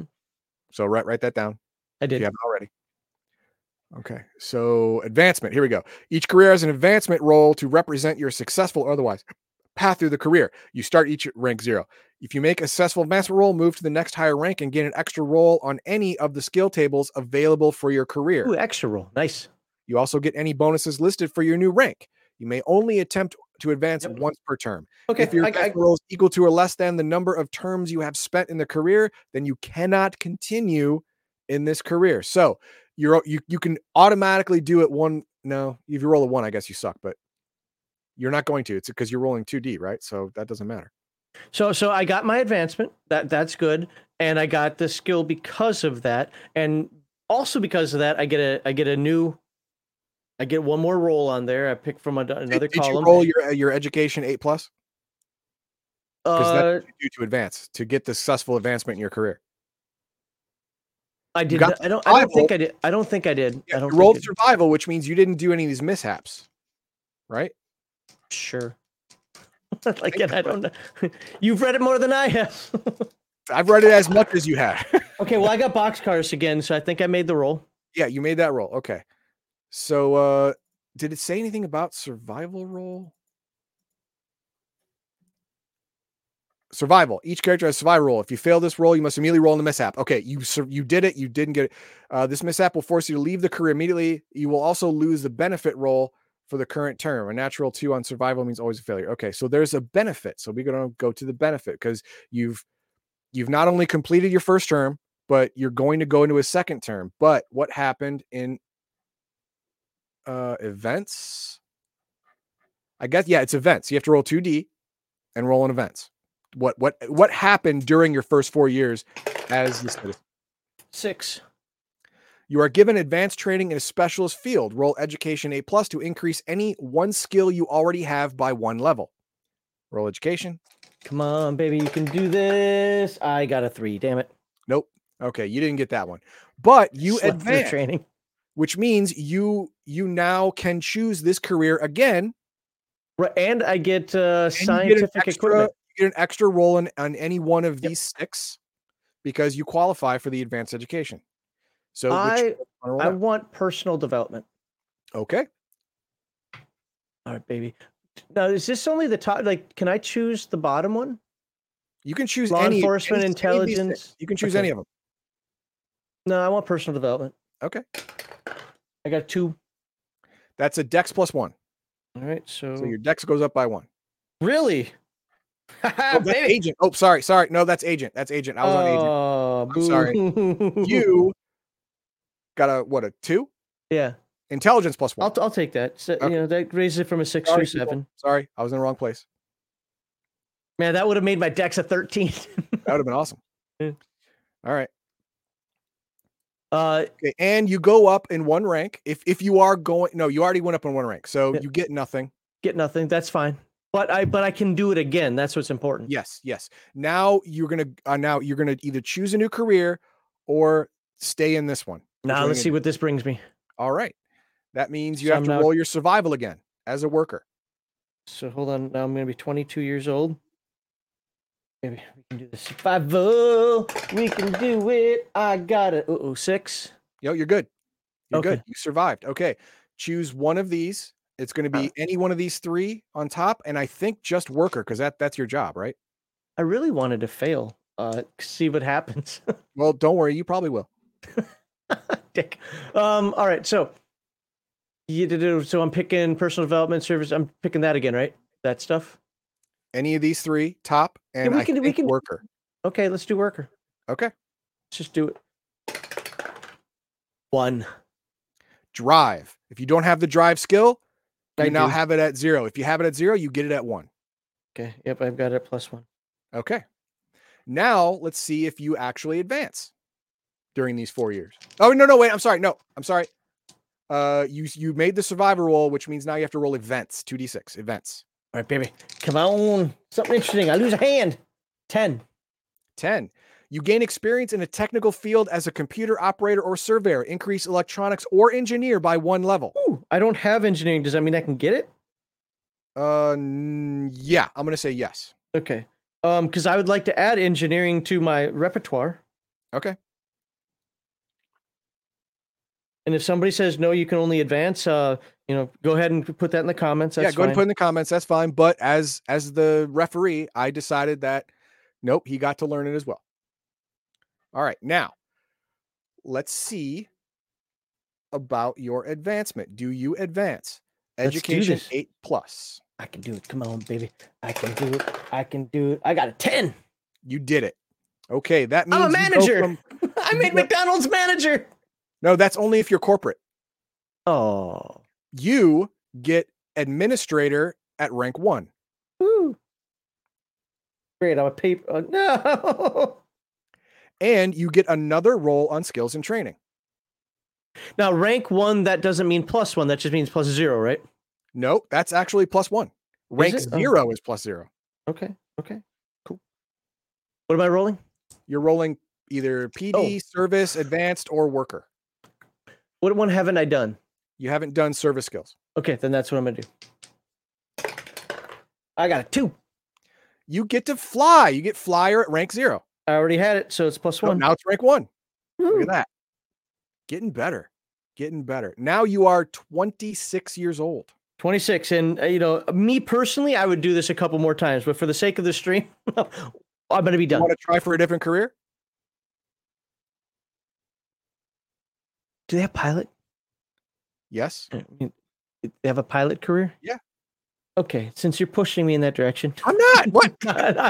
All right. So you are mustering out, which means you get to roll this, and then you get this much cash, and this benefits from your time in your career. All right, here we go. 1. You get 2,000 credits, and it says ship share. You get a share in a vessel of some kind, part ownership. Okay. 2,000 credits. Just put down benefit, career benefit for citizen, ship share, and we'll find out what that means later. Yay. I get to own stock in a garbage scow. Maybe so. All right, so the careers are right here. Career. By the way, if you're watching this later on, when it's not the live stream, like, oh my God, you guys don't know what you're doing. The purpose of a read through is to read, even if we know the game, but it is to read through the game and show it. When we don't know the game, which is, I'd say, over 50% of them that we do read throughs on, it's kind of why we do the read throughs. This is to show you what you're going to experience the first time. Yes, experienced people or somebody who takes the time to sit and actually read it over the course of another half hour just to get everything down, you're going to have this better. It's okay. But now you're seeing what you're going to get from an initial cursory review. And what the cool benefit of this is, you as keepers, if you're watching this, then you will find out what many people may trip up on at first. You said keeper. We're going to trip up on it. Okay, and Malachi said, I think HD forgot to add the number of terms to the roll. It didn't matter. He made all the rolls. He made them already. Yeah, did I roll any that were just exactly on? You rolled nothing that was a failure, even close. So, which career do you want? Let's look for stuff that flies. Okay, Navy has flight. I'm not doing military. So Scout might have it because you got Explorer. Yeah, if you're a courier or a surveyor, or any of these, you can be a flyer. Any of these. Yeah, let's do Scout, and then I'll figure it out from there. I have to have an int 5+. I've got that. Okay, then let's go. Or do I have to roll the 5? I have to roll the 5+. Hang on. We're gonna go down to Scout, and we're gonna see what there it is. Qualifications are -1 DM for every previous career you've had. Okay, now hang on. I've had one previous career. You've had one previous career technically, but you've done 2 terms. But that's not what it says. It says career. So you've had one previous career. So you have intellect 5+ -1. So go. I rolled a 7. -1 is 6. You qualified. Yes. All right. What do you want to choose? Courier, surveyor, or explorer? That's courier. You're responsible for shuffling messages. I get to be Fry. High value and packages, small packages. Surveyor, you visit border worlds and assessor. Oh, I kind of like the sound of that. Explorer, you go over the map. Blank. No, I don't want to be that. No, that sounds like. Let's do surveyor. You know what? Surveyor. Okay. I think there could be money in the minerals over there. That's fine. Okay. Now, what do you get from your first term in this thing? You get to roll any one of these because your education meets the requirement, or surveyor. I don't want to take a lot of time here. Let's just start with personal development. Okay, go for it. 4. Intelligence +1. You're getting smarter every time. You know what? I cross train into intelligence. 8. So does 8 give me a bonus at all? Well, we can find that out later. Yeah, it probably does, but we'll find out. Okay. Okay. Now you have to survive your surveyor career. That's endurance 6+. Okay. Why does it say? It's just out of curiosity. If it says when you're doing your character creation rolls, you don't get to add your bonus in. Why does it say endurance? Who cares? Just say 6+. Or is there something we're not getting right? Yeah, it said earlier that that during character creation, characteristic bonuses and minuses don't count. Then why even roll? Why even do this roll? Why even do? I don't understand at all. I'm wondering if that's on when you look at the skills and training thing. Like it's supposed to count there, but when you look at skills and training, there's no bonus there. You just roll a flat d6. But the chart says that, so you didn't need to make that comment. That comment is actually adding confusion. Now, with that said, I failed. I got a 4. Okay, that means number 1, you have to roll in the mishap table. Woo! Finally. 4. You inadvertently cause a conflict between the Imperium and a minor world or species. Gain a rival and diplomat 1. Okay. Well, there's a double-edged sword there. Double-edged sword, yeah. You gain the skill diplomat at 1, and you also gain a rival. Now, let's reread what happens when you fail the mishap roll. Survive. Each character has a survivor roll. If you fail this roll, you must immediately roll in the mishap table for the career. This mishap will force you to leave the career immediately unless otherwise stated. It was not otherwise stated. You will lose the benefit roll for the current term. The natural 2 on the survivor roll is always a fail. The benefit roll. Well, that means so I don't get my No. That is not the thing you got there, but it is. Where is it? We're scout. There it is. In the course of the traveler's career, they may manage to save some money. They may also acquire equipment, blah, blah, blah. This is benefits. That's not what I'm talking about. I think it's this right here, the events table, because this is usually benefit. Mustering out benefits. You don't get this, I guess. Oh, well, I almost started a war. Yeah, they just fired you for cause, right? They just fired you for cause. You don't get any money. You don't get any prizes. You don't get crap. You just get out. All right, so you must now choose a new career because you were kicked out of being a scout. I'll be a drifter then. You don't. That's a failure. You don't choose to be a drifter, dumbass. Just try something else. There was the other automatic. Navy. You can go Navy, or you can be a pirate. Okay, it's fine. Yeah, I'm down on my luck. I need to make some money.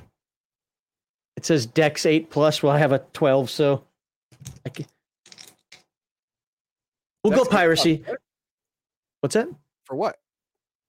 Well, no. I'm going rogue pirate. Okay, I'll do it. That's Dex 6+, but it's -1 for every career, so it's actually an 8+, technically. I got a 6. Okay, you didn't make it. Now you're a drifter. Yay! You are now a drifter. You want to be a barbarian, a wanderer, or a scavenger? Let's see what the difference is. Wanderer, I get to be the Hulk from the 1970s. Bum, bum, bum, bum. Bum, bum, bum, bum, bum. Drifter. Barbarian. You live in a primitive world without the benefits of technology. That doesn't sound like you. Wanderer. You're a space bum, living hand to mouth in slums and spaceports across the galaxy. Or scavenger. You work as a belter or an asteroid miner. Yeah. Or on a salvage crew. Scavenger is definitely more Scavenger it is. Okay. So, what do you get from being... I can't advance? No. There's no advancement in drifterhood. There's no ancient drifter knowledge base. Shut up. You get personal development, service skill, or scavenger. Scavenger. If I'm going to do it, I may as well be good at it. Roll it. 1. Pilot. What's that difference between that and flyer? Okay, whatever. Pilot small craft. All right. Did you survive being a scavenger? Dex 7+.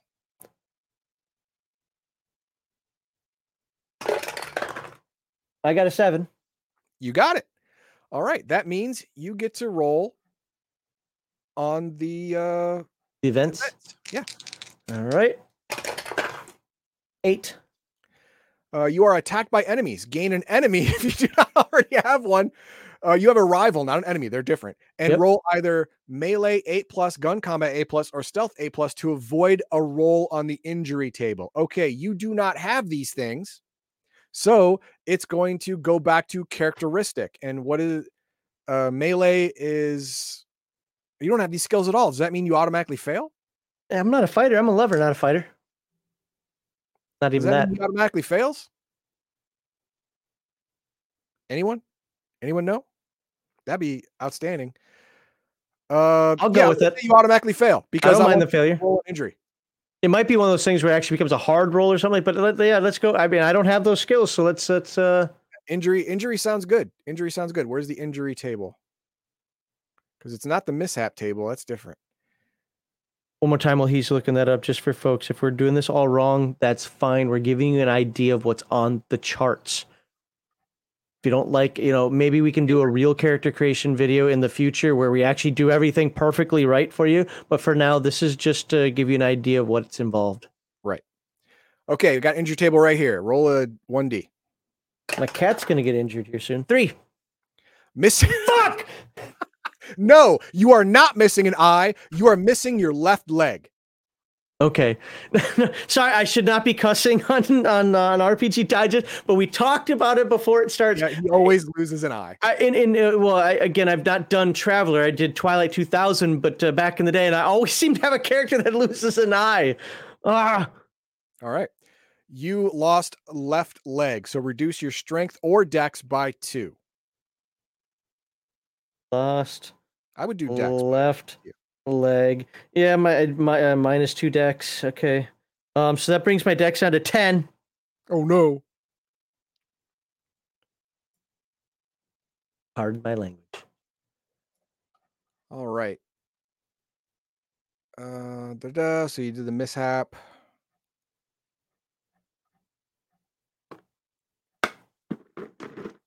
Okay, you did that. Okay, now do you want to advance as a drifter or do you want to choose a new career? No, I'm done. Screw all this. I'm ready to play the game. You're ready to play the game. Okay. I lost my leg. Well, being a drifter sucked. I lost my leg. That's true. Yeah. That is true. That's no joke. All right. You are out. You are now no longer a drifter. You are now oh wait, you muster out though. Oh yay, I get to muster out of homelessness. Muster out as a drifter. I forgot. I didn't even read what you get because I figured it was nothing, but maybe it is something. It's a bill. It's a bill. Yeah. Drifter. No, mustering out benefits. It's not a lot, but it's something. Roll a 1D. How come it goes to 7? How is that possible? I don't know. 1. I gain a contact. Gain a contact. The guy who maybe stopped the bleeding in your leg. Thanks, buddy. And no money. No money. All right. So that you're done with careers. And with that, we are going to be done with this segment. We are going to move on now to what happens after you finish your careers and decide to start adventuring. What does that mean? Well, we're going to find out on the next episode. If you're watching live, then you're going to find out no, we're done, right? That's 3 segments. If we only have one more, then yes, we'll do that next week, and that'll be it. And then it'll be next week. So everyone's going to have to wait till next week to see what Max ends up with himself. Does he get a prosthetic leg? Is it a peg leg? I don't know. We're going to find out. But first, I'm going to be Lieutenant Dan, just sitting in my room with dark windows and. Yeah, you're going to hold Lieutenant Dan this whole thing. Yep. So let's look at chat. What do we got? I only had one. Most of it was trying to help us through the character creation process, and I want to appreciate the folks that put that on there. But I'm not going to go through a litany of check this out, check that out. So this is the only one I've started. It says it's complicated creation system with the added stress of streaming. That's exactly right. And I'm going to be a broken record one more time before I let Heathen Dog jump in and finish up the segment for us. And that's look. If you are angry with this video, I don't know why you are, but if you are. Understand that the point was just to show this to you. If we want to do it, this is a stream. I used to have the little tag out here that says, whatever, it's a live stream, it's not a step-by-step tutorial, whatever. Please understand that we're just showing this to you. If we did it wrong, well, you can do it right. Maybe in the future, because we've sometimes done this, we'll create a true character creation video, step-by-step process that does it the right way. That's not the intent of this. The intent of this is to show you what's in the book, see if we can make a few rolls, and then move on. So don't get angry that we didn't do it perfectly right. We're just presenting it to you this way, so. Have any and whatever you want to say, and then I'll let you end the segment as well. Oh no, that's it. That was fine. Okay, right. So next week we're going to see what happens post career. We're almost at adventurehood, but there's some other stuff we got to figure out what's going on. Like he's got enemy, he's got a rival, he's got a contact, he's got a share in a ship apparently, and we're going to find out what those things are, what they do, what they mean next week. Subscribe, share, hit the notification bell, and you too can learn about Max's fate. Sucked at being a drifter. Yeah, drifter was not the right call for you, man. It was not a good call. No, I wanted, I'm glad I failed the role because I wanted something like that to pop up. I wanted to show what could happen. And you was just allowed to be drafted into one of the militaries. Yeah, but like I said, in between segments. Well, I know, but you wouldn't be a combat focus to be like, oh God, I got to eat. I get you. Yeah. Just the eye thing. When I saw that right out the bat, lose an eye, I was like, are you kidding me? Are you kidding me? No, I wasn't going to allow it. Wasn't going to allow it. I should not have cussed though, and oh well. So here's my segment. Look at all those note cards. Oh wow. That's my segment. Do you have to step away for a moment, or and swap that back? All right. So, and if you're wondering why I put all those disclaimers out there, folks, is because we'll get comments later on of people like they'll get really angry, a little snotty, and comment, because they don't understand. I don't get them so much anymore, but I used to get a hold of it. You said in like 45 minutes what you could have just said in 5. It's like, do you not realize it's a live stream? Do you not realize that it's a read through? Do you not realize? So I just kind of nip it. It won't perfectly do it, but just kind of nipping some of that right off the bat. So, and for those who are waiting for Mutants in Orbit, that'll be in just a moment. So that is true. That is true. I do write big on the note cards. Well, let's see. Not all of them. I mean, go ahead and read that nonsense. I had to actually separate the colors because I ran out of yellow. So yellow and orange, that's for the After the Bomb version. And then blue with the black ink is for the Rifts version. Because this book is actually different between After the Bomb and Rifts.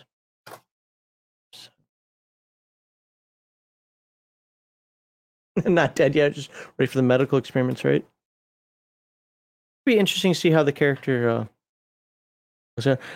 I keep referencing other games, so that's because I haven't done Traveler before. And generally speaking, I like this life path system. I think it could be a little bit more in depth, but that's stuff that you can just pencil in yourself, or maybe there's a companion book or something that could add more. I don't know if I'd really want it more in depth in the core book, but that's up to you.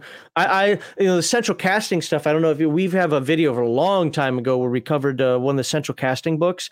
I think they have too much in them. I mean, like, I never allow a character in my game that comes from the central casting book, because you'll have like, I have a portal generator and a nuclear bomb, and my grandfather bequeathed to me. It's like a helmet that I put on that gives me +7 to intelligence. You're like, whoa, where'd all this crap come from? Like, it gets really cartoony. My great aunt gave me a dreadnought battleship. Yeah, right. But I like it conceptually. I like life path systems conceptually because I can build my character around this. Sure, I had an idea, like I wanted to be a military guy. All right, so you're going to be the combat fighter, and then in your first tour of duty in Fallujah, you lost, parts of your body, and now your life took a different direction. And that's kind of what happens in life, right? Yeah. So I like that. Witcher's pretty in depth. Okay. Cool. All right. I have to do this in order. All right, for segment 2 today, that's right, I'm going to cover Mutants in Orbit. And wow, I got to tell you something. This book is only, how many pages is this? 100 and Is it even 100? It's 112 pages. That's it. But it was like reading 300 pages. It has got a ton of information in here, and I'm only allowed to give you an overview of it. So we're going to figure out what is in this book, how you can use it, and I'm breaking this into 2 videos. So yes, this is the first video of 2. This is the After the Bomb version, because if you read that, if you can see the thumbnail on the screen, Mutants in Orbit, an adventure and source book for After the Bomb and Rifts. What? After the Bomb is SDC, Rifts is MDC. How can they do that? Well, you're going to get that in 2 videos. And this first one is After the Bomb. The best tabletop RPG groups follow these core values to respect the campaign setting, the game, and the people at the table. Refer to the URL in the video's description to donate to the charity we support, the Wounded Warrior Project. Sunday on Rumble and YouTube, we provide tabletop RPG game, system, and setting overviews. Then on Friday, a panel of guests editorialize on the TTRPG hobby as a whole. Thursdays and Saturdays are when Heathen Dog leads his Dirty Casuals video game squad on twitch.tv/Legion of Myth. Please like and share this video with your friends and on social media, and subscribe to Legion of Myth for more tabletop RPG content. All right, let's see if I've got that on the screen. Nope. There we go. Mutants in Orbit. I had to actually buy the book today. I could have sworn I had this in PDF already. I didn't. Had to buy it today. There we go. We got it. So hopefully the printings are the same.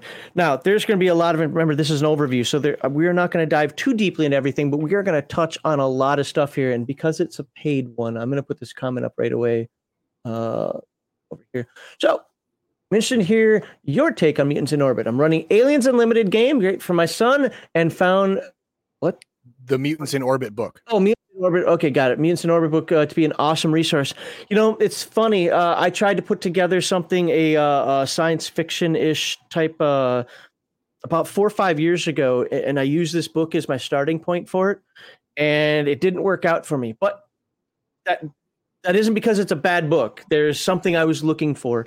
Anyway, long story short, this is a great book. Now, we're going to start with Mutants in Orbit, like I said. So, right off the bat, the book starts with got the little cover, got the yada yada. Okay, what awaits you in Orbit? Basically, it's how to use this book, and it explains that the book is for After the Bomb, Rifts, and Heroes Unlimited. Now you'd be like, well, After the Bomb, Heroes Unlimited, that makes sense. Well, there's a lot of lore in this book. Mm-hmm. And it breaks a lot of the Heroes Unlimited lore. So it kind of talks about that. It says, hey, look, you're going to have to do things a little differently in Heroes Unlimited, but it's still compatible with it. So you can check that out. Now, the next thing, creating a character, Orbit style. So this is the After the Bomb. And go ahead, Hinda. We're not going to roll you 8 attributes, but just go. Let's roll an animal. Go ahead and roll percentile dice. You didn't tell me to get ready. I know. Yeah, surprise! After that nonsense you made me do a traveler. hey, you didn't lose an eye. Shut up. I didn't lose an eye. That's true. All right, so I'm rolling stats here? No, you're just going to be rolling percentile dice. We're not going to go through all the 8 attributes. Yeah, we're not doing a full character. Okay, just making sure. All right. So, there you go. D10, got it. 7. 7. Okay, you're a common mammal. Just a common. Go ahead and roll again. Okay. 34. 34. You're a rat. Damn it. You know, I mean, what are we going to throw into space, right? Rats. I mean, come on. They don't, well, they're going to get anywhere there's cargo. So, okay. That is fair. All right, mutation background. Things change a little bit for mutant, I should say mutineers here. Mutants in Orbit.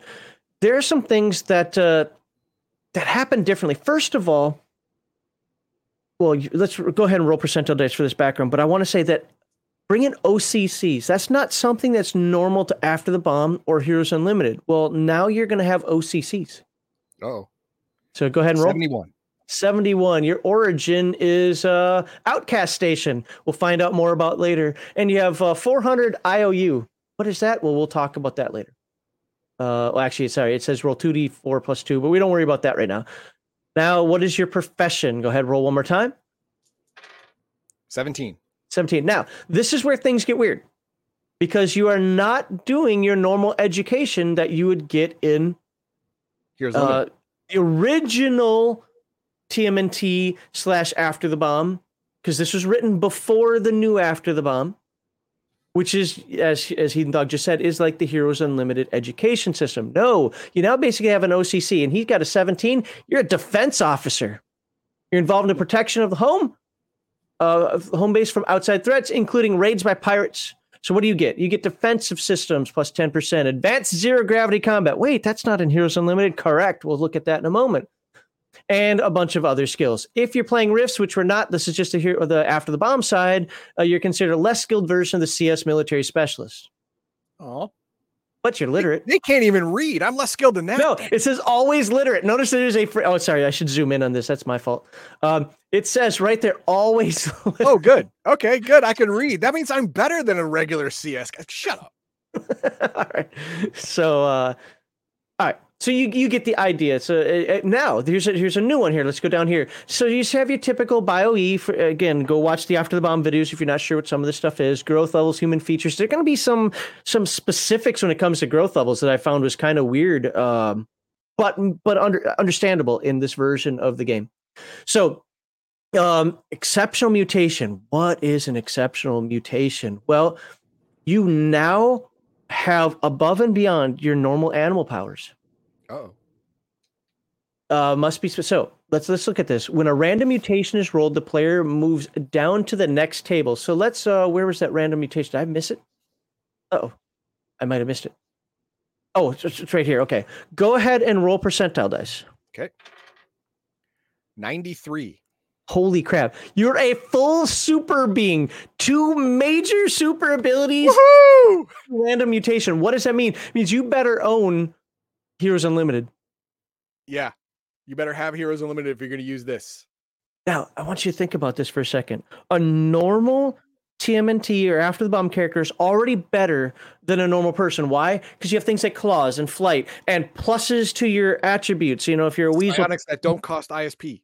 Yeah, psionics that don't cost well, they cost BioE though. But you only spend that one time, then you're good. That is true. Yep. Yeah. Now he's a full super being. I actually never rolled that before, so that's me. That's me. Super rat. Super rat. There you go. But you also had a random mutation. Go ahead and roll that. Okay. 14. 14. Increased physical beauty. Add plus 1d6 to physical beauty. You're a cute rat. Beautiful rat. I'm a white rat with a cool pattern somewhere that all the chicks dig. Yeah, all those rat girls just getting on me. Yeah. Now put this in the form of a rat instead of a dog, or is that a dog, or is that a bad drug? I think it's a rabbit. These are rabbits. This looks anyway. But you notice that this thing's got superpowers. So how did this happen? Well, the quick way of just mentioning is you're in space, radiation hit you. Okay. Yep. I'm not diving into every word of this book, but and then you can have unusual characteristics and so forth. So the point is you're not just making a normal TMNT / After the Bomb character. There are some things that already change with you. Yeah, this is like a melding of After the Bomb and Heroes Unlimited so far with me anyway. It's been a melding of both. Yeah, so to some degree, yeah. I don't know how I feel about that yet, but we're not done, so. To be fair, I have the same. If you're doing Mutants in Orbit, the chances are this is the intent of your campaign, so all of your characters should be rolled out of this. You're going to find out that the same thing happens with Rifts characters when we do the next video and we talk about Rifts. Because there are some interesting, and I'm going to need Heathen Dog's help with this, but there's some interesting things that I noted with that as well. Okay. So you got the mutation. Okay, so creating Rifts characters, we're not going to look at that now. Hopefully Heathen Dog reminds me to look back at this when we cover in the next video, because we are talking about After the Bomb for this one. So here are the new skill lists. If you can read that, sorry if you can't. I'm not going to read through the entire skills, but so what do these pluses and asterisks and so forth mean? Asterisks are brand new skills like artificial intelligence under the computer category. It's a new skill. And the pluses are, hey, that you can take that as a secondary skill. Okay. So, but as you can see, there's a bunch of new skills in here. Yep. And that's because they need it. I mean, you didn't need interplanetary navigation for After the Bomb. No. You probably also didn't need it for Rifts. And we're going to talk about that in the next one because both of them are pretty terrestrially locked settings. Okay. So, and of course, in typical Palladium fashion, we've got our nice write-ups on those things. So, all right. Now let's get to After the Bomb. So I'm not gonna page through a lot of this except for where it says in here I need to read something. But basically, there's been about 100 years of peace, harmony, and scientific achievement. Life is Golden good. Age. What's that? Golden Age. Okay, if that's what it is for Rifts. I don't know if it's a golden age here, but it's like, remember, he wrote this book in the early 90s. Russia had just fallen, or sorry, the Soviet Union had just fallen. Russia and America were kind of getting along, right? So some of that was like, hey, we're going to have some scientific achievement. We have the International Space Station, et cetera, et cetera. I don't remember what year that went up, but the point is like, we're moving in these directions, and Kevin is a prophet, and he saw that. But yeah, the countries are working together, and then of course, the Earth went nuclear. Yep. Now that's the only way to kill human beings is to let them kill themselves. Right. And if you watch our After the Bomb video, you'll know that we really, really despise the After the Bomb. The funny thing is, sucks. Yeah, the second one. Well, this is written before the second one. This is written during the first one, which is similar, but it didn't go into the nuance because it was all the nuance that actually ruined the story. This right here, they're like, well, what's going on? Boom, boom, boom, boom. Oh, no, man. They're nuking each other. We're out here in space. Space sucks. All right. So now the focus is, after the bomb, right? I mean, it's called After the Bomb. Repairs, hydroponics, and scavenging the asteroid belt for water and oxygen are now basically a priority. They're like, we need stuff to do. We need to survive. We need to be able to live. Yep. Basics for survival are no longer shipped up to us. So this term, the Flash, is the nuclear bomb, but I want you to remember that for when we talk about Rifts, okay? Because it's called the same thing in Rifts. Okay. There's life after the Flash. I kind of explained that already. So I want to read this section here. And a new breed mutant animals. So what does this have to do with After the Bomb? Well, let's talk about that. After the Flash, humans did not last long. The majority dying out within a generation. Their bodies had never been designed to stand up to zero gravity and the strange radiations that space produces. We're going to talk about, okay, really, would it be that bad? We're going to talk about that in just a moment. Kind of, yeah. The animals thrived on it. Many had already been genetically altered, their intelligence, endurance, and abilities augmented and designed for the rigors of space, while others, like insects, were just highly adaptable. Whichever it was, they all began to change. More on that later. So the point is why are we doing After the Bomb? Why aren't there humans here? Or there aren't many. To be fair, when we start looking at the stations, you're going to find out that there are still humans in existence, but everybody changed to some degree. And life in orbit. Orbit is crowded. This is Earth's orbit, obviously, filled with the debris of 100 years of exploration and dumping and 200 years of chaos. Sure. That 300 years is an interesting number, isn't it, Heathen Dog? Yeah. How long, for you weirdos that like Rifts, how many years was it since the apocalypse? At the beginning of the original Rifts, it was 300 years. Oh, weird, huh? The space stations hang in their stationary orbits while between them rush the white and silver darts of freebooter spaceships. In between lie dead satellites, abandoned tools, lost equipment, rocks, water crystals, corpses. Yep. The wreckage of a million disasters. And I could go on there, but you get the idea. So it's dirty up there. It's dirty up there. Your life is generally about, we need to repair our stuff that's breaking, because what happens when your spaceship breaks? You die. Okay. So we need to fix that, right? We need to find stuff. And what kind of stuff do we need to find? Well, nothing lasts forever. Ask anybody who's ever owned a computer. Mm-hmm. Anybody who's ever owned a car. Recycle water to a point, but you're going to have losses. Mm-hmm. Nothing is 100% efficient. Right. Which means you are going to need food, you're going to need water, you're going to need fuel, and you're going to need replacement parts and basic metals to manufacture them. So yeah, you got a lot of work to do. Your life is about survival. You need to grow food and hydroponics. And Heathen Dog was right about the water. That the asteroid belt, you're looking for stuff in the asteroid belt. Maybe one of these asteroids, maybe there's a comet near something. We need to get some. We need to get some ice. Yep, because once equipment breaks, it's probably gone forever. So okay, now we want to go on to page 19. Now we're just going to look at the headings. If I can get my mouse to move, there it is. So remember when I said before about the whole survival thing, why humans might not be around. Mhm. I'm not going to read all of this. This is where the book gets very dense. It's up to you whether you agree or not. I'm sure some scientists will be like, that isn't perfectly right. Who cares? It's a game. But there's a lot of stuff in here. Space, a hostile environment. It's all over here. Adapting to life in space, zero gravity, and zero gravity isn't a good thing to the human body. And No, it and is I not. think Kevin accentuates that to some degree too. Well, yeah, I mean, from all the stats we have from people on the space station, people doing, orbital moonwalk, stuff like that, been up there for 1 month, 6 months, 1 year or more. Bone loss is Yes. significant, and it is detrimental to while you're in zero G. It takes a while for it to be detrimental because nothing has weight. But after a time, your bones will get so brittle that even knocking yourself against a desk is going to break your hip. And if You're anybody not was gonna reading live what long. was, sorry. You're not going to live long after that. And that's not even talking about the radiation, because I have a feeling that force fields don't exist yet. So that's going to be a problem. If anybody's reading what was on the screen here, it talks about the heart and brain, also, the blood and so forth. And he really goes into this. There's a riffs note here about experimentation with juicers and crazies, which we'll talk about hopefully in the next episode. So yeah, being in space is not a happy place. Decompression sickness, it talks about their biological and physiological considerations. Look at all those bullet points for that. Then we talk about we got to recycle and you've got to get water. The main idea of this book is you're in space and you're alone. So need power and mine. I'm trying to get both columns here if I can a little bit. I guess I could just zoom out. But produce some oxygen, hydrogen. You see all that, right? So yeah, crimes and penalties. We're going to take a look at this because you do have a small society out there, and we're going to get to what all those societies are in a moment. But let's take a look. I want to actually look at this. Carrying a firearm is 1d4 times 100 IOU. IOU is just the currency. Basically, IOU is like water.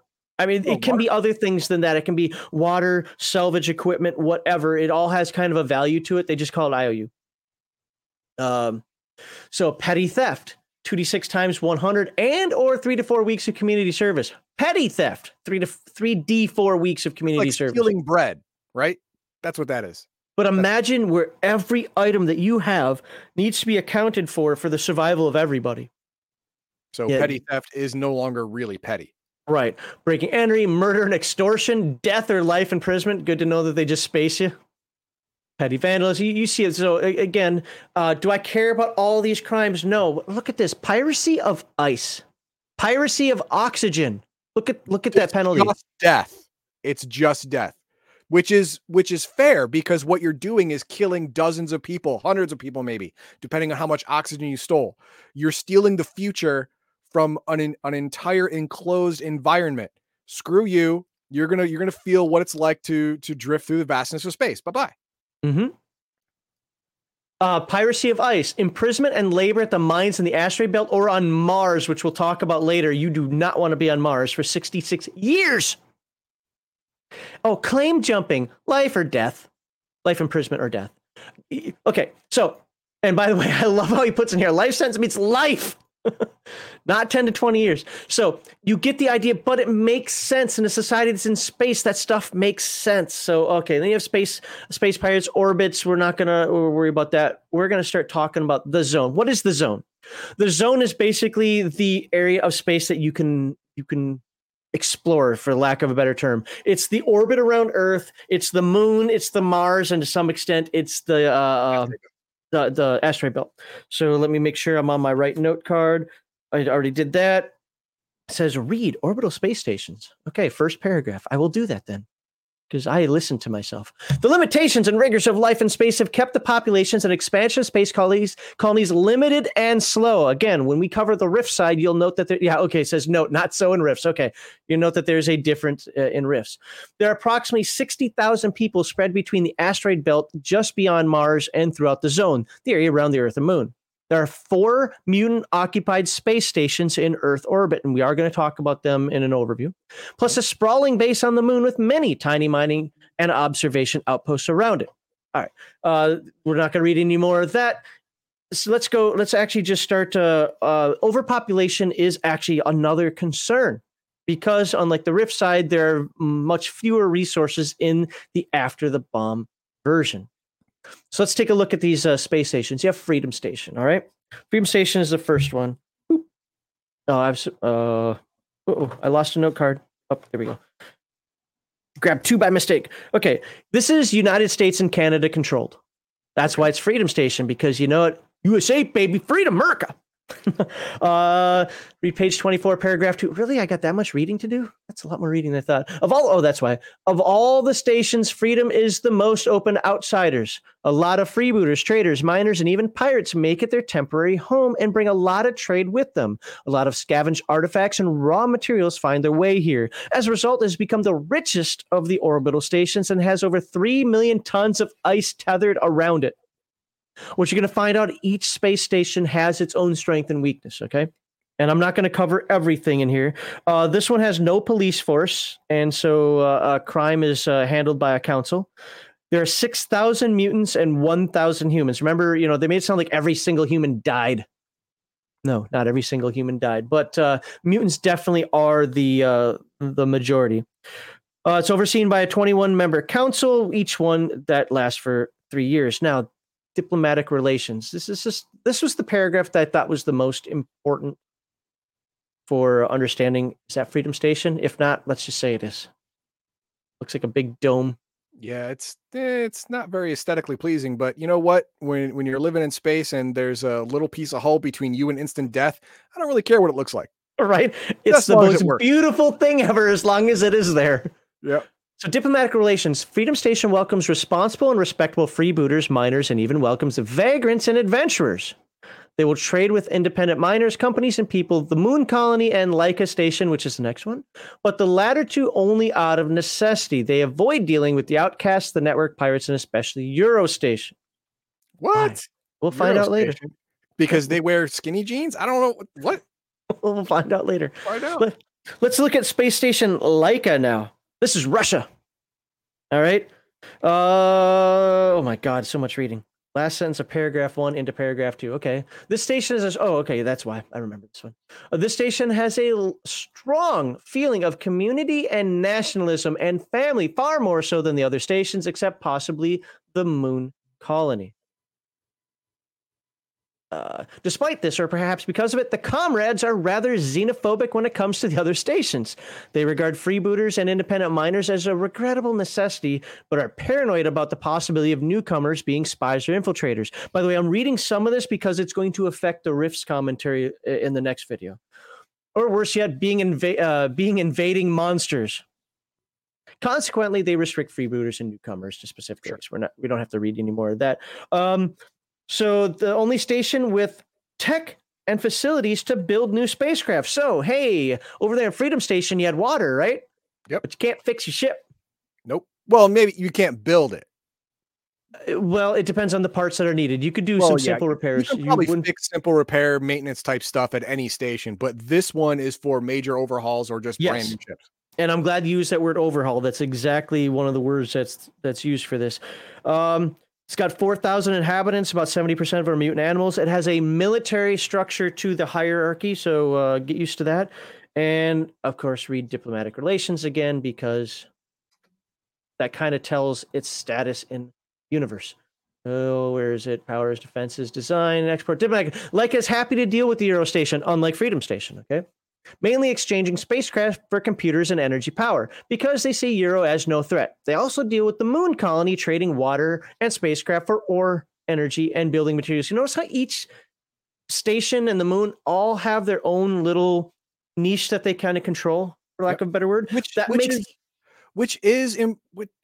makes sense. I mean, it's the same reason why medical professionals specialize and they get more money, because they have knowledge that is advanced and is needed by the general populace all the time. And if you become good at it, you get your name out there, you make more money, you'll have a better career, stuff like that. So this is the same. Each station chose a specialty. We are the best at this. That makes people come to them. And if it wasn't chosen, at least it fell. I don't want to say fell into that. It's how it turned out. So it also makes each one of the stations like, hey, I think we want to start a campaign on Eurostation, or we want to do some things with Freedom Station. It gives you impetus to go exploring the different stations. All right, let's get to Eurostation. Eurostation is Europe and Scandinavia. Oh, I remember this one now. Why? Eurostation is Europe and Scandinavia. Each of the countries lives in wings, and they're not friends. Oh God! All right. Now, what's funny is they're actually more paranoid in the Rifts version than the After the Bomb version, but they still do it. Whereas I say, yeah, each Britain, France, Italy, Spain, Germany, Sweden, Denmark, and Norway have retreated into their own wings of the station. There's no actual war, and all the nationalities work fairly well together to run the station, but there are frequent arguments and scuffles, okay? The dominant economic position is an abundance of power. This station has all the power in the galaxy. I'm exaggerating, but you get the idea. It also has the best labs, computers, and nanotech. So now we have water for one, we have shipbuilding for another, and now we have your computers and techie stuff for this one. Has the best medical and science. Crap, you just lost your leg in character creation? Guess what? Bionics abound. And there you go. And it says read leadership this time. Why am I reading leadership? This why. Each wing has its own form of government, and none agree on the best way to do things. Most are basically democratic, although the British wing is ruled by a hereditary monarch. Go figure, King Philip. And Sweden and Denmark are socialist republics. Again, go figure. So it gives you an idea of the differences there. All right, let's move on to Outcast Station. Outcast Station is the home of all the dregs, subhuman mutants, the disadvantaged, unconventional, retarded, thank you, Kevin, and hideously mutated in orbital community. I'm bringing that word back, by the way. Yep. Although most of the other stations and Moon Colony refuse to have anything to do with the Outcast, they frequently send children, badly mutated by radiation, to the station, where they hope they'll be looked after by their own kind. It's the station of misfit people? It's the underground the sewer people from Futurama. Yeah. Yep. Sewer people from Futurama. So of their own kind, subhuman mutants. Sometimes they are, but life on Outcast Station is difficult and can be cruel. It's the only station where normal folk can carry weapons. It has nothing to offer because no one likes them. And its only allies are certain freebooters. Yeah, the only thing it offers is sanctuary for all those who were kicked out of everywhere else. Yes. Yep. That's what it is. And notice I'm done. The graveyard is so it's a Sino-Japanese. That would never happen. But it was destroyed. And there are lots of great ghost stories, anomalies, maybe pirates, who knows? Good luck.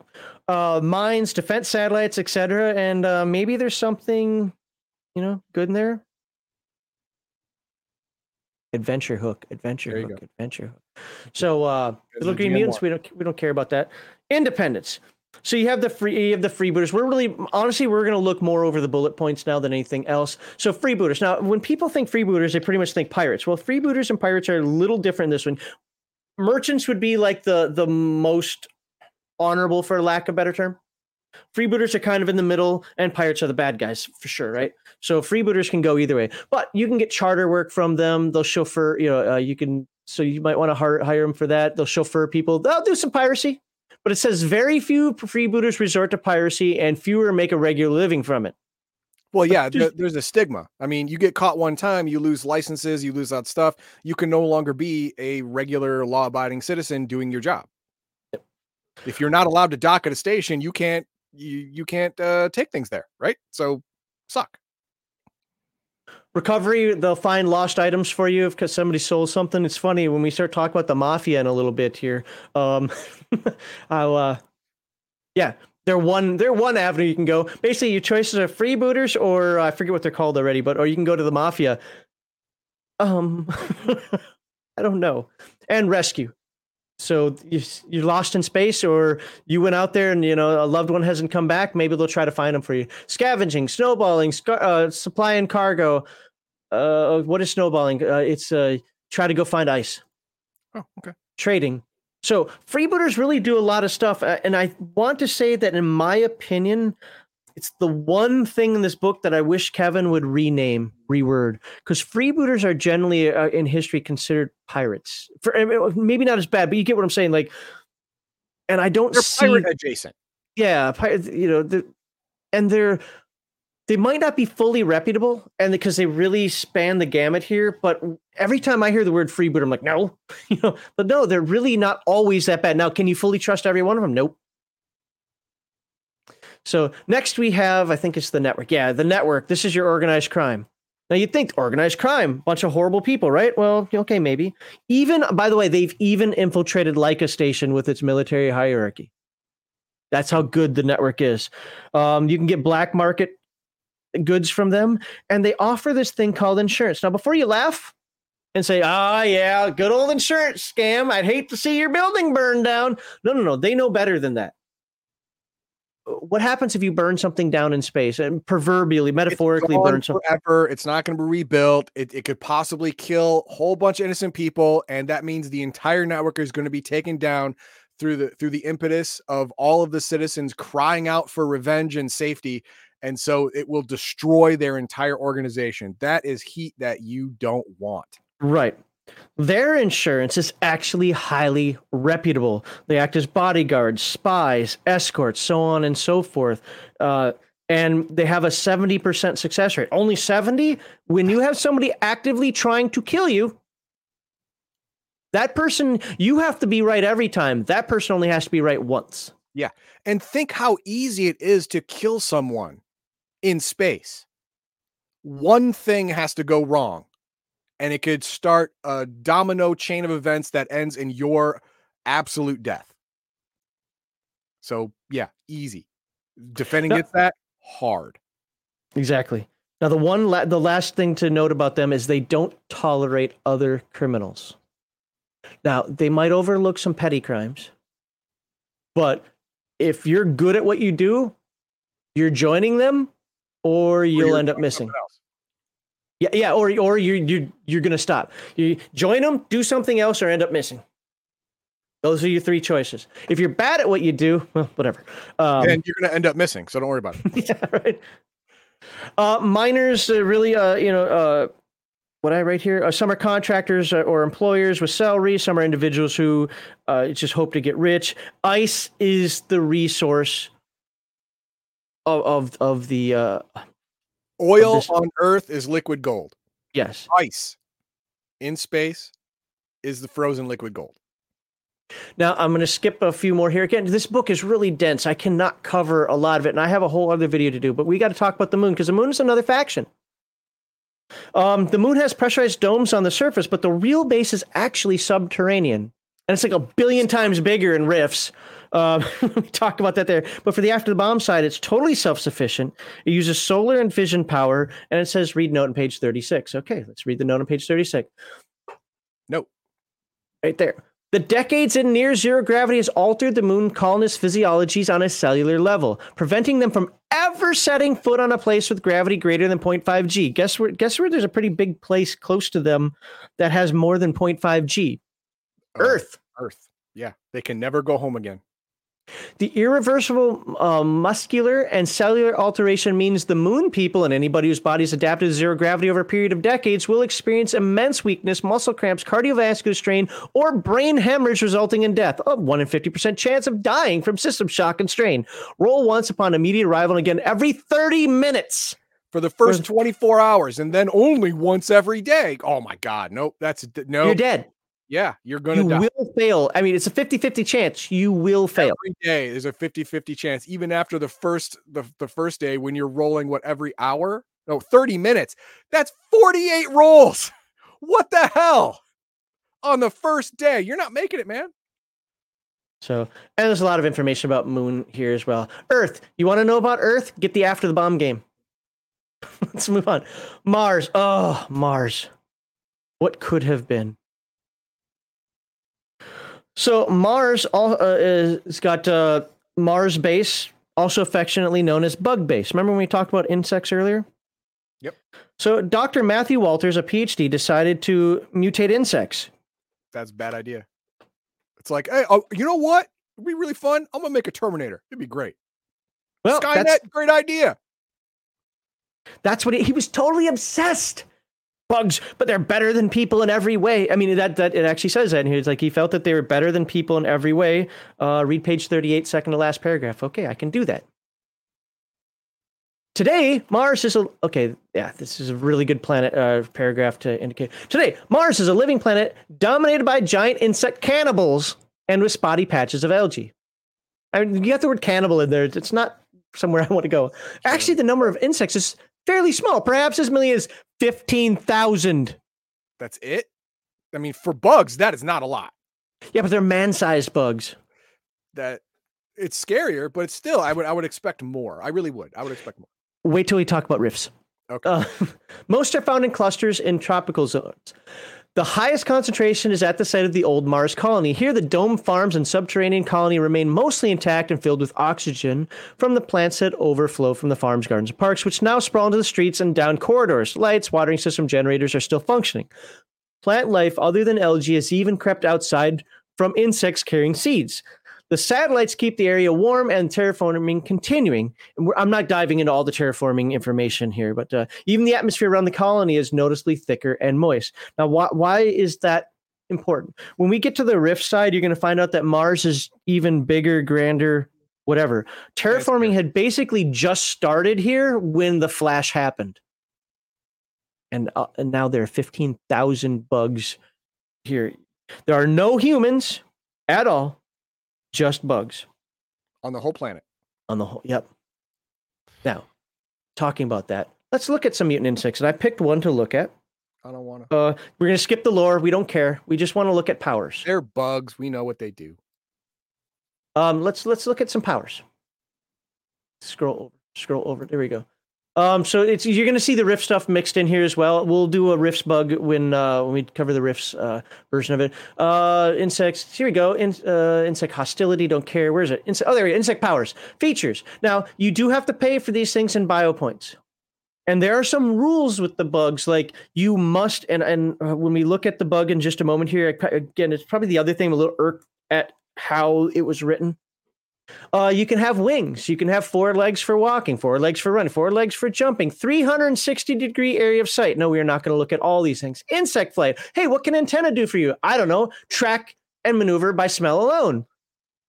You can accurately identify common and known objects or substances. This is how you know your ants get the sugar and not the other crap, right? Chemical love. Chemical death. Oh. Actually, I want to read that one. I want to read chemical death. Okay. When an insect is killed or loses 80% of his main body SDC or MDC for the Rifts version, it releases strong chemical that reeks of death. This warns others of its kind that one of their members has just been violently slain, signaling danger, which either means they might stay away or they might come en masse. They might swarm. Yeah.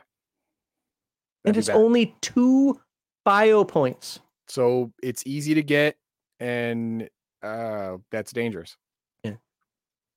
All right, and it's got other animal powers. Oh, look at those bugs. See, this one's even wearing a helmet. Isn't that great?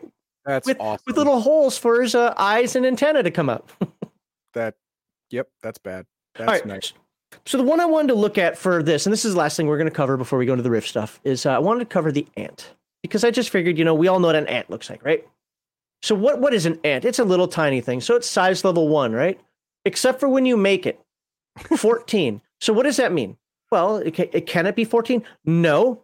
And this is where I take, again, this is being very pedantic. I don't like this. It can be between 14 and 16, depending on which one of these you pick. You get a total of 150 BioE points. If you remember, it's 5 BioE points per each upgrade or downgrade, but 65 must be spent on growth steps. Why didn't you just say you are size level 14? And you get 150 minus 65. Yeah. Yep, that's easy. But, that again, a really petty thing. It's just, when I saw it, I was like, well, just give me what I have. Physical strength, +4 for workers and males, +6 for females. That's great. +2 physical prowess, +4 to physical endurance, but applicable only to duration, stamina, and saves versus poison. So not hit points. Mm-hmm. Physical beauty, -2. You're a bug. It should be -12. Speed, +6 to ground speed. Wow. And +10 to flying speed, which might not be that great because things that fly tend to go pretty fast, but that's a lot. Features, you can have any except for jumping and 2-leg biped. So those things that we were looking at before, You can have any of them as long as you can spend the points. You just can't have jumping or 2 biped legs. Okay. Mouth powers, any at half the listed BioE cost. Why? Because ants do a lot with their mouths. Sure. Eye powers, any except ultraviolet. Antenna power, must select at least 2 from each category, but all are available. So you cannot have or unusable antenna. Flight powers, any except hyper. Chemical powers must select at least 2, probably chemical love and chemical death. Animal powers, any at half the cost. Are you kidding me? These are superpowers at this point. And that doctor really broke the mold when he made these things. Oh yeah, and well, there's a story behind it where it actually killed. I think there were 6,000 people living there, and only like 1,300 were alive after they finally defeated his bugs. Yeah. Or maybe that was the Rift side, not the. I forget. Anyway, but so and this goes into the rest of the stuff that you'll get for playing TMNT. I'm not going to go into it. And then there's a risk. We're not going to look at this, but. So I'll let Heathen Dog just get an idea. Okay, so they're dumb. But look at that strength for Rifts. It's supernatural too, isn't it? No, yeah, probably is. Yeah. Yeah, I mean, we're going to look at a different bug for Rifts, and there's a reason for that. But you get an idea. So there you go. That is the after the bomb version of the. Remember, this is an overview, not a deep dive, and I struggle with these, as I was saying on the Friday stream, that I don't have good conversation with this because I'm on kind of a time crunch. But I hope that presented to you, dude. This book is amazing for being a 1992, I think it is, book. This book is fantastic. Does it mean it's for every campaign? No, it's for a particular type of campaign out in space. And maybe you don't want to be out in space. That's fine. But if you do, and you want to have a great survival, and you want to have a how do I say this? An expanse style. I keep saying that, but it is. It really is kind of an expanse style game. Although expanse is more civilized, you can't go wrong with Mutants in Orbit. Yeah. What we got for chat? Yeah. We have a weird guy who gave $5. Thank you very much. Best elevator pitch for this book. It is Fallout, but set in the solar system. Yes. Have fun with super mutant bugs on Mars. Yeah. I'm glad you didn't, what? I know I had to wait because I saw that last line.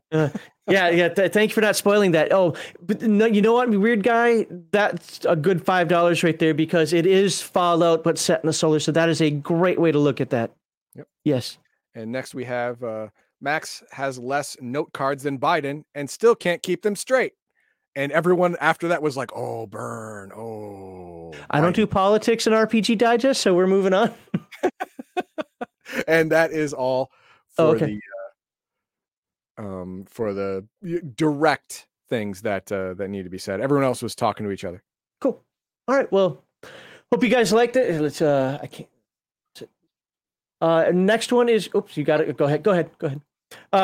So the next one is going to be the Rift side of it. And yes, for the Rifts folks, you're gonna have to get some of your information from this video because I'm not gonna repeat a lot of it, and that's because I have. Can you see? There we go. A whole stack of note cards just for the Rift side and what the differences are and whatnot. But I hope you like this.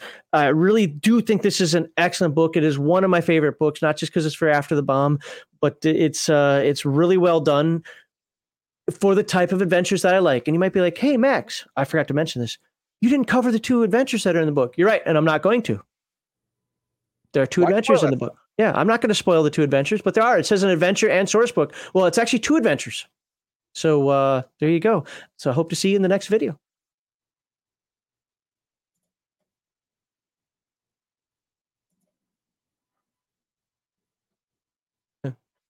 Oh, I actually thought of this kind of.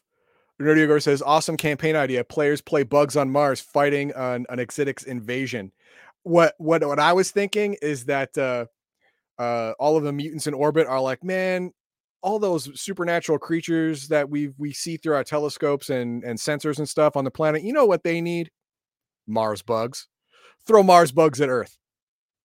So here's I'm going to give a little spoiler. I'll talk about it in the video when we get to it, but it actually talks about Mars is accessible dimensionally. And it says, but be careful, because if those bugs come to Earth, So that's in this book. Yeah, that's trouble. And we're going to find out that trouble. All right, let's welcome to the second part of Mutants in Orbit. The first video, and yes, Rifts folks, if you really want to know what's going on, you are going to have to watch the first video because I'm not going to be repeating a lot of what was in that first one, was about After the Bomb, because I'm an After the Bomb guy. I'm not a Rifts guy. In fact, this is the first time I think I ever read the Rifts portion of this book. And I learned a lot from that, and it'll be interesting because Heathen Dog is a Rifts guy, so he can correct and update and help me along the way there. But now we are going to talk about Mutants in Orbit, Rift style, and what does that mean? Because wait a second, I thought you couldn't get to space in Rifts. Well, we're going to talk about that as well. Role-playing games thrive in fantastic worlds and at inclusive tables that embrace these core values for the most positive gaming experience. Donate to the Wounded Warrior Project via the link in the description below to help, honor, and empower our wounded heroes. On Thursdays and Saturdays, watch Heathen Dog's Dirty Casuals play multiplayer video games over on Twitch. On Sundays and Fridays, join us for tabletop role-playing game content on both YouTube and Rumble. Finally, please take a quick moment to like this video and share it with both your friends and on social media. If you have not done so, please subscribe to Legion of Myth and activate that bell icon to receive notifications of new content. All right. I just saw L's comment there. I have no idea. Dude, I have No. I have a start. Okay. So before I dive into the Rift stuff here, one of the things that I want to say is Mutants in Orbit is actually written differently between the two sections. Between the After the Bomb section and the Rift section. After the Bomb, I would say, is more lore. You didn't see a lot of stats or equipment and so forth, right? Right. Well, the Rift side is kind of the opposite. It pretty much says refer to the After the Bomb lore, but take these changes, and then the rest of it is equipment, bionics, the typical stuff that you'd expect from Rifts. So I thought that was an interesting way. There's definitely more gadgets for that. And then I have a question for Heathen Dog. Okay. Do you have this book, first of all? Not the newest one. No, I have the old Mutants in Orbit. I have the old one. I don't think there is a different one. No, the old, the pre-Rifts one, I think it was. Yeah. No, this book came out, and I have first printing, like right here. Oh, I have first printing. It's 92. Well, I haven't read it because I don't like anthropomorphic animals. I don't. Right. So can you answer me this question without going too deeply into it? Okay. My understanding is that there is no Rift space. I mean, there's the dimension stuff with Phase World, but I mean, like around Earth. So, yeah, well, how can you use the same stuff? Because we're going to talk about the same things, like a station, the moon, Mars. How can you have that in Rifts? I thought that didn't exist. Well, during the Chaos Earth series, there was all of these things. There was an initial colonization of Mars. There was a fully functional moon base. There was a whole bunch of space stations at Lagrange points that were established for decades when the rifts happened. They were cut off from Earth. Originally, in the original 1990s version of Rifts, it was because all those stations blew up or disintegrated, and it created a flak field around the Earth that no man-made spacecraft could survive through. But in the Chaos Earth one, no, it's just that no one went down there because it's bat crap crazy down there. And then after that, it became a law. Anyone trying to get to Earth gets shot down. Everyone agreed, and so every single station, their main job is to create a DMZ between the Earth and space. Whatever's on the Earth, they do not want coming to them at all. They don't want that. They don't need that. Keep that crap. Do you know what resource that's in? Book? That would be the Chaos Earth main book. Okay. So it says Chaos Earth. The reason is because, well, there are a couple little minor discrepancies. Almost everything he said is in this book.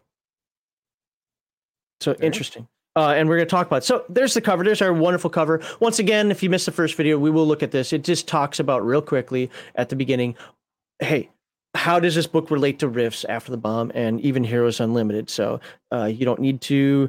That it's got After the Bomb character creation, which we looked at. Well, now we're going to look at Rifts character creation. And I don't know if Ethan Doug's going to have to roll, but I bet you he does. Woohoo! So I want another super rat. Another super rat. Well, okay. So let's start off. So you do your normal steps 1 through 7. All right, no big deal there. Rounding out one character. You have human mutations now. Okay, you human mutant. Yeah. Go ahead and roll. All right. 35. 35. Mutant with psychic powers. All right. All right. So go ahead and roll. Master Z. Okay. Roll again. Rolling again. 58. 58. Major psionics. Select a total of 1d4 plus 6 powers from any of the psionic categories except super, or 2 super psionic powers. Wow. Add 1d6 times 10 ISP, so was it internal strength points, to the usual number. No new powers are gained with experience, but powers and ISP increase with experience growth. So you're stuck with those powers. You're not going to gain any more. But hey, you rolled this up as a mutation, not even as a class. Right. This is like icing. So if you watch the After the Bomb video, when I said there that the characters kind of became superheroes, well, guess what? If you want to roll a super-powered Rifts character, aren't they already? Come to outer space, buddy. All right. Unusual mutant characteristics table. We'll take a look at that in a moment. Super ability. Oh, you didn't roll super ability. All right. So once again, we have the skills. We looked at these in the last episode, so we're not going to look at them again. The ones with stars are new. The ones with plus signs means they are also can be selected with secondary skills. Yes, and I didn't write the page number for this because I'm an idiot, so I'm just guessing. Okay, that's there we go. Hey, look at that. It's pretty good. So Rifts Space. Again, I was kind of thrown off with this because I didn't know what Heathen Doug just said about rifts in space. I'd always heard that rift spaces you can't get to it. Like just verboten. Yes. Don't even look at it. So let's take a look here. What lies beyond the blue skies of Rift's Earth remains a mystery for those bound on the planet. No known satellite, space shuttles, or probe has ever been able to penetrate the veil of the atmosphere and enter orbit. All attempts, that's a pretty definitive word, by the way, the word all, which is going to be, it's going to be rescinded later. Attempts have met with failure. And then it talks about popularity. Again, you Rifts folks know more about that than I do. So remember when we talked about the Flash and that was a nuclear bomb? Yeah, this one is the coming of the Rifts. Yeah. This one is the coming of the Rifts, right? So in the world of Rifts, the Flash was not a massive nuclear exchange, but the coming of the Rifts. Instead of missiles, the eruption of the ley line sent bolts of mystical energy lashing into space, destroying satellites and ravaging the larger space stations. The Rifts sent shockwaves throughout the solar system, causing a cosmic disturbance. Solar flare activity increased 100-fold, and even Mars base felt the tremors when the solar system shuddered. Yeah, in the Chaos Earth, it actually has listed damage for the space stations, for moon base, and Mars took the least because it's furthest away, but it still took some. I bet you a lot of Chaos Earth was based on what was written in this book, especially with what you said at the beginning of the segment. So the people in space saw that Earth was destroying itself. They're like, that is weird. Blue lights all over the place, monsters popping in. We don't want any of that crap out here. So, yeah, any who tried to head back to Earth died. They perished. They didn't make it. We'll get to more on that later.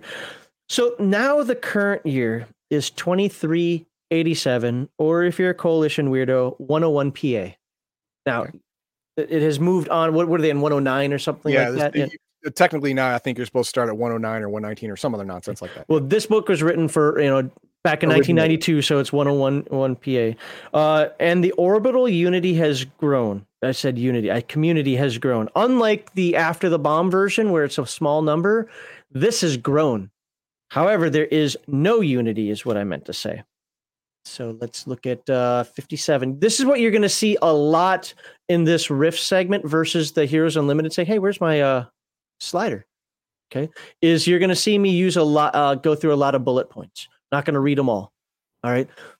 But just to show that there are differences between the After the Bomb version and the Rifts version. So you want to increase the population by 3 times, double the numbers of spacecraft. The population is mostly human, though there are some mutants. And we can scroll down and see more and more. So the general idea, the general concept of what the stations and what space was for the write-ups from after the bomb are the same for Rifts, but there are these changes. The second to last bullet point's pretty important. Yep, that is an important one. The large colonies, except the outcasts, are participants in the containment of planet Earth. That's actually something I'm going to get to later. And the immediate destruction of aliens and monsters. The outcast station is one of the few havens for Earthlings and aliens alike. I will get to that later, though. But yes, that containment answers a lot of those things that we were talking about before. So let's just dive right into it. We talked about Freedom Station before. What is different about Freedom Station now? It says Freedom Station is one of the richest, boldest, and independent of the orbital stations. As described in the After the Bomb section, this station is a democracy that generally welcomes and associates with freebooters and other independents. All right. It is ruled by the it's not ruled, sorry. KLS Corporation controls about 35% of the manufacturing and economy and 75% of the defense and weapon systems. I don't know who KLS Corporation is, but for Rifts folks, you might know. They are obsessed with defeating, beating, whatever, Cyberworks, the Cyberworks network, also known as the Can Republic. Cyberworks. They're on the moon, right? Yeah, Cyberworks has an installation on the moon, right? Yes, and we're going to definitely talk about that. I forget what it stands for. It's like Cyberworks Aerospace something Republic is what they're called. The Can Republic. They have an Archie variant there. Oh, sorry. So KLS and its leaders are aberrant with their own twisted code of ethics and morality. Wow, I cannot write with that pen, whatever it was. And it says, look over the bullet points on page 58. Yes, like I said, we're going to be looking over a lot of bullet points. Almost all of these say look over bullet points. So Freedom Station, Rifts modifications, the after the bomb description. So again, we're not going to read them all, but everybody speaks now. This is important in a Rifts world. So all speak American English, 50% also speak Euro Technocan. Common OCCs in here, city rats, glitter boy pilots, scientists, scholars, etc., etc. Freedom Station is capable of full cybernetic implants and partial bionic reconstruction. The latter is costly and rarely performed. So it's Rifts or Palladium uses the term cybernetics and bionics not interchangeably like most people think. Cybernetics, and he not correct me if I'm wrong, generally are mundane stuff, while bionics are mostly combat stuff. Or did I have that backward? Civilian grade and military grade, basically. KLS Corporation, we already talked about that. They've got glitter boys. We're going to look at those a little later. And then, glitter boys. Rivalry and hatred between Freedom Station in general, KLS Corporation in particular, and with the moon colony is ever growing. All right, let's move on to Laika Station. Remember when they were Russians? Well, they're still Russians. It's the new Russian Commonwealth because we use Rifts terms now. Believe it or not, it is peaceful and isolationist. No kidding. Massive manufacturing facilities, which is the same. Remember, most of these things are going to be the same as the After the Bomb. They're just putting it in a Rifts context. So massive manufacturing facilities and processing. They can build, repair, overhaul spaceships. Because they're Russians, if you remember me reading this in the After the Bomb version, there's a bigger concept of this, but they don't trust non-humans and independents. So, and looking over the bullet points again, all speak Russian and Euro. The Laika Station of Rift's orbit is 3 times larger, 90% human and 10% animals. So common OCCs, operator, city rats, scientists. Laika Station has only basic cybernetics and medical facilities and trades with Euro for cybernetics, bionics, and medical items. Okay. 3 dozen old style glitter boys who carry suspicion and fear about Freedom Stations perpetuated by the moon colony. So we're going back to Soviet Union versus United States here. Freedom Station being U.S. and Canada. Well, here it's what do you call it? And just North America. Yeah. So that is that's brought back up. And it's because of the Moonanites. All right, moving on to Eurostation. This is the European conglomerate. And just like the After the Bomb one, but even more so, everyone hates everybody here. It's I don't know how they haven't blown up the station. Probably because they realize that might be the one thing not that they shouldn't do. But the German, British, and French are secretly planning for a war. But that is a long time off. But it actually specifically says in here it's a long time off. Yeah, but they're planning. Course. I mean, war in space, you have to take so many precautions and so many safety measures to make sure that your victory is not Pyrrhic, which it can be easily with one wrong move, that it is all but crazy to go an all-out shooting war if you live in the same place that the people you're shooting live in. That's dumb. Like the After the Bomb version, it has advanced medical and science, and it possesses tech for juicers, crazies, and Borgs. And we're going to look at that because they're actually, I think they call them advanced juicers or something in here. Oh, yeah, it says read advanced juicers. Okay. Advanced juicers live twice as long, 3 times longer in zero gravity without suffering from decompression sickness, nor the muscle atrophy and molecular alteration from prolonged exposure to zero gravity. However, reduce the juicer's speed and reflex bonuses by half. What was that? That makes sense. I mean, with their constant healing factor and all of their augmentations, constantly refilling the strength in the muscles and the calcium in their bones. Yeah, okay, I get it. We'll look at the crazies. Again, you can read more information either because it's on the screen, you pause it, or just get the book, man. Get the book. Advanced crazies, reduced heightened reflex, physical prowess, and senses bonuses by half, but still keeps the additional melee attack. Check this out, though. Physical strength and STC bonuses, not this one, are also reduced by half, 1d4 instead of d4. But improved crazy is impervious to psionic mental attacks, including empathy, telepathy, and even biomanipulation, mind-altering drugs, and magic illusions. Their brain is just a locked box. I will take that. Honestly, I will take that. What I have to have some smaller bonuses, but I'm immune to psionic mental attacks, mind-altering drugs, and magic illusions. I'm in. So, and it talks about mutant animals and so forth. We're not going to cover that. All right. So, what happens with Eurostation that's different? I'll speak Euro and native tongue. Also, 70% speak English and trash can.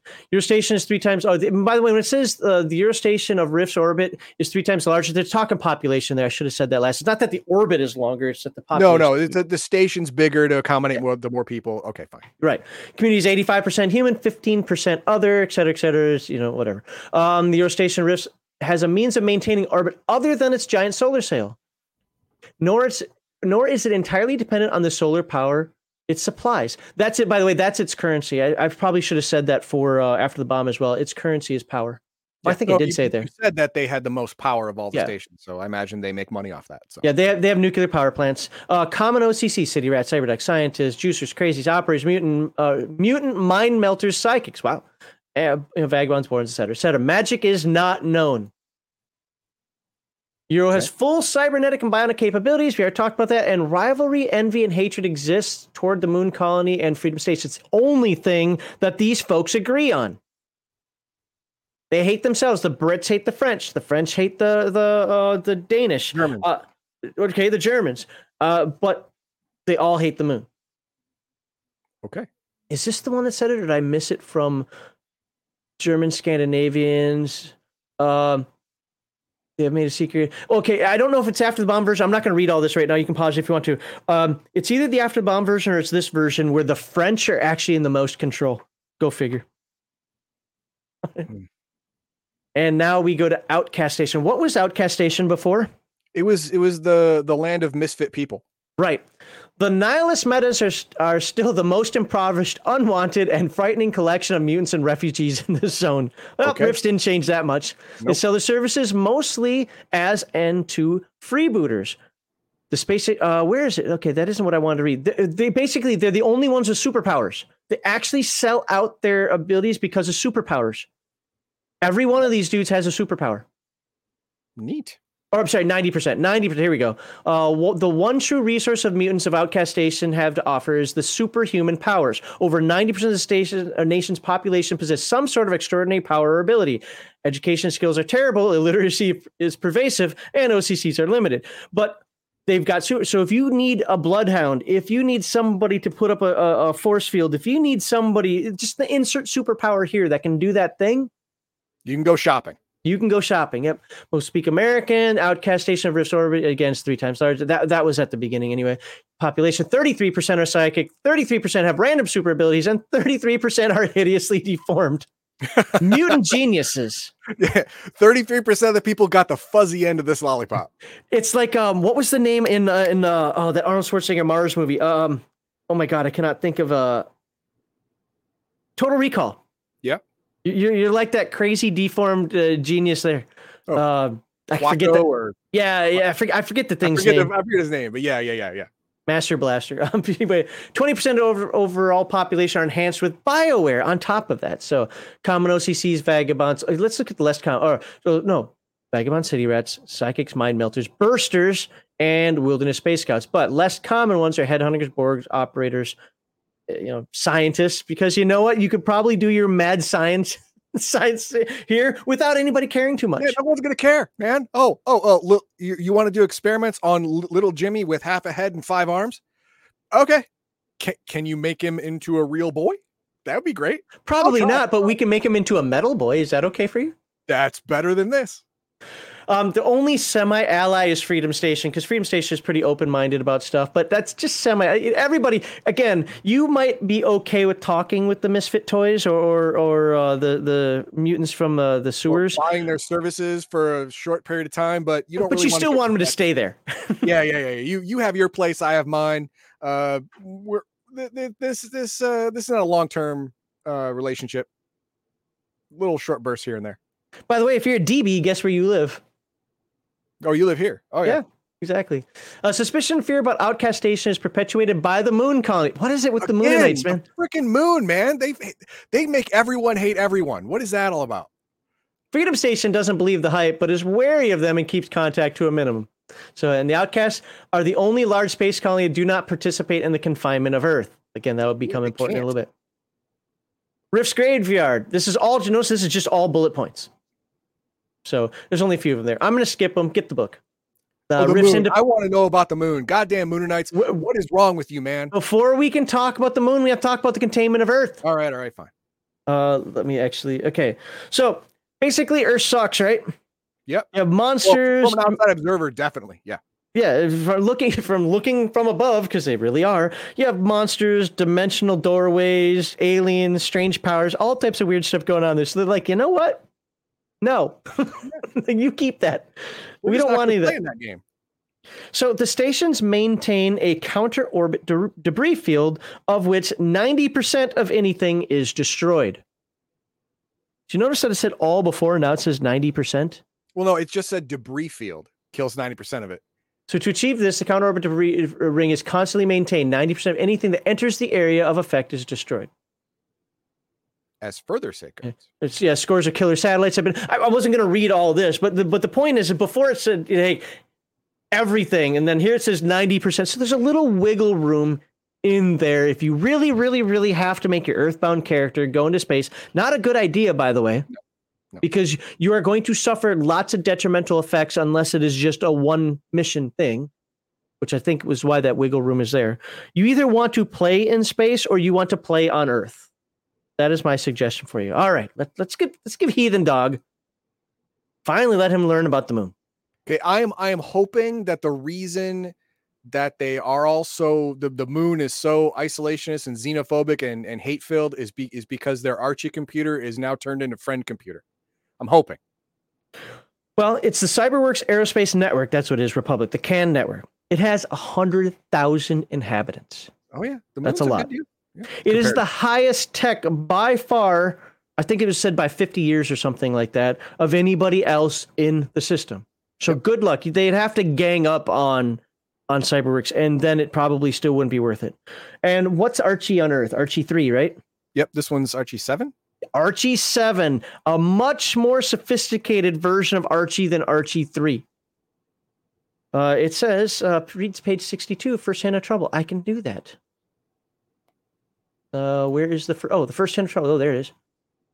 So, you want to know what's going on? The First Hand of Trouble started with the Can Republic's declaration of the entire moon was its territory and its sole property. In the After the Bomb version, there's a little bit more like, hey, we have this area, but it's like Antarctica. If you got stuff to do, as long as you're not blowing things up, you know what, the moon's here for you. Here, CyberWorks is like, no. This is we own the moon. Can't own the moon. Yes, I can. Settlement of the moon became off limits, and for a brief decade, off limits as a mineral resource to other orbital nations. A new Can Republic administration corrected this tumultuous policy when it passed a resolution designating a small portion of the moon on the far side and a great distance away from the moon colony as neutral territory that all nations and the ever-increasing number of independents could mine for its natural resources. The only condition was that no permanent settlements of any kind be established. So basically, the moon is still ours. You can rent out an embassy. Nor could people settle any portion of the surface. As you can probably understand, the others really didn't like that, because remember, they're stuck on space stations. They might want options. They don't have options. Nope. So again, you want to read more about this, Cyberworks and its bots, Archie 7, you can definitely read more about Archie. By the way, Archie is not a hat. Archie is a true AI in this version. Has no human interface. So, but the main defense, now we're going to start talking about a lot of stuff, because this Rift's version really includes so much stuff. The main defense are the virtual reality defense system, these VERDs, right? Where basically, you ever see that Stargate episode where they sit in the pods and they control the planes on that planet? Yeah. Well, that's kind of what you're doing here. It says, read this description. Okay. The virtual reality robot defense system enables a human pilot to control and direct a robot counterpart without being inside of it or using conventional remote control. The human operator pilots the robot by donning a VERD's control suit. The lightweight combat suit is an exoskeleton composed of thousands of microcircuits and electrodes. Every portion of the human body is covered. Gloves cover the hands, a helmet, the head, the arms, legs, etc., etc., etc. Okay. Once the suit is engaged, the robot and operator are linked. That sounds great, doesn't it? Sounds so far, yeah. Dude. It has 1,000-mile range. I mean, that's crazy talk, right? I mean, it's got a lot of good stuff there. There's 1,000-mile range. There's safety features built into it, so you can't die. But there are some dangers. There are some dangers. There are some side effects. The first one's called the VERD's Rush. It basically turns you into an adrenaline junkie. He calls it an adventure junkie, but it's really an adrenaline junkie. You're as a character, you've got to just go find the next thing, and you can cause problems for the people around you as you're driving like a freak, just trying to get that rush. Or you bring your friends, like, hey, let's go out for something to eat, and then you kind of find out that you're getting the pufferfish. You're all fishing for your own pufferfish and have to fillet them on your own and hope you don't die. You get what I'm saying. Like, the whole thing is just like, gotta have this adrenaline rush. Now, there are drugs and there's psychotherapy that can help you through this, but you will have to do that. But that's not the bad one. The bad one here. No, that's not the bad one. Okay. The bad one is where is it? The VERD Schizoid. Yeah, there you go. That sounds worse. Okay, yeah, all right. This basically, you're hooked on the excitement, but now you also can't distinguish reality from fantasy. Oh, no. Oh, yeah. Where is it? There's a great, not paragraph, but there's the schizoid tends to be more reckless, uncontrollable. Where is it? It talked about somebody here that, the schizoid is far more likely to hurt others, use deadly force, take unbelievable chances, and be totally crazy, particularly during manic episodes. Okay, I can't see it here, and I'm not going to go looking for it, but it talked about somebody, I think it said that went on a mass murder spree. Just didn't think it was real. He was just playing a video game, man. Okay. Read page 65, weaknesses. All right, let's look at this. Okay, so this is talking about the Cyberworks on the moon. I thought that this weakness, because it talks about how powerful the moon is through all this, right? Well, what's the issue with it, though? The Can Republic has only 3 environmental shortcomings. It has to acquire water from off-world, having to rely on outside sources. So they're going to be hiring some freebooters who also may be working for some other people, right? It operates an ice mine on the Martian moon Deimos and occasionally mines the asteroid in Mars polar cap. Has inferior manufacturing. It has all this great tech. The best tech by far, but Leica Station still produces better. Or let me phrase it. It can produce. There we go. That's how I should say it. So trades with Leica Station, who has fabulous shipbuilding facilities, and its people can never return to Earth because their bodies have permanently adapted to zero gravity. Remember, the space stations keep a 1G to the best of their ability. Moon does not. Well, it can't. Right. I'm going to spin the moon faster to make... No, dude, shut up. You can't do that. Now, this one, you guys who actually play Rifts, probably it makes sense to you. This surprised me. There are ley lines on the moon. See, that surprised me too, because initially Years ago, I thought that the rifts were connected to planets with some kind of life, like there, kind of like the Force type thing, right? But apparently not. So there are a bunch of ley lines, but there are 9 nexuses That's on not the a moon. lot compared to the Earth, but it's still significant. It's the Mars has, well, it doesn't even say a number. Mars just has a lot. Okay, so talking about Mars. We're not going to read this history of the canals of Mars, okay? This goes back in time, talks about some stuff from the 1800s, but it sets you up for what's going on with Mars as far as like the ley lines. Wow, dude, Mars in the Rift version is way different than the After the Bomb version. The only thing that you can count on being the same is Bug Boy still existed. Oh Damn yeah, it. Bug Boy still did his thing. And oh wow, it actually tells me to read the first paragraph of the Canals of Mars. Why? Why did I want to read this? When ley lines erupted on Earth, they sent a shockwave of PPE energy throughout the solar system. Even Mars base felt the tremor of the eruptions before word had reached them of the Holocaust on Earth. Okay, there's a little historical content there. Because I was really interested, honestly, I was, in like, wow, I thought ley lines were just an Earth thing. Apparently, I'm wrong.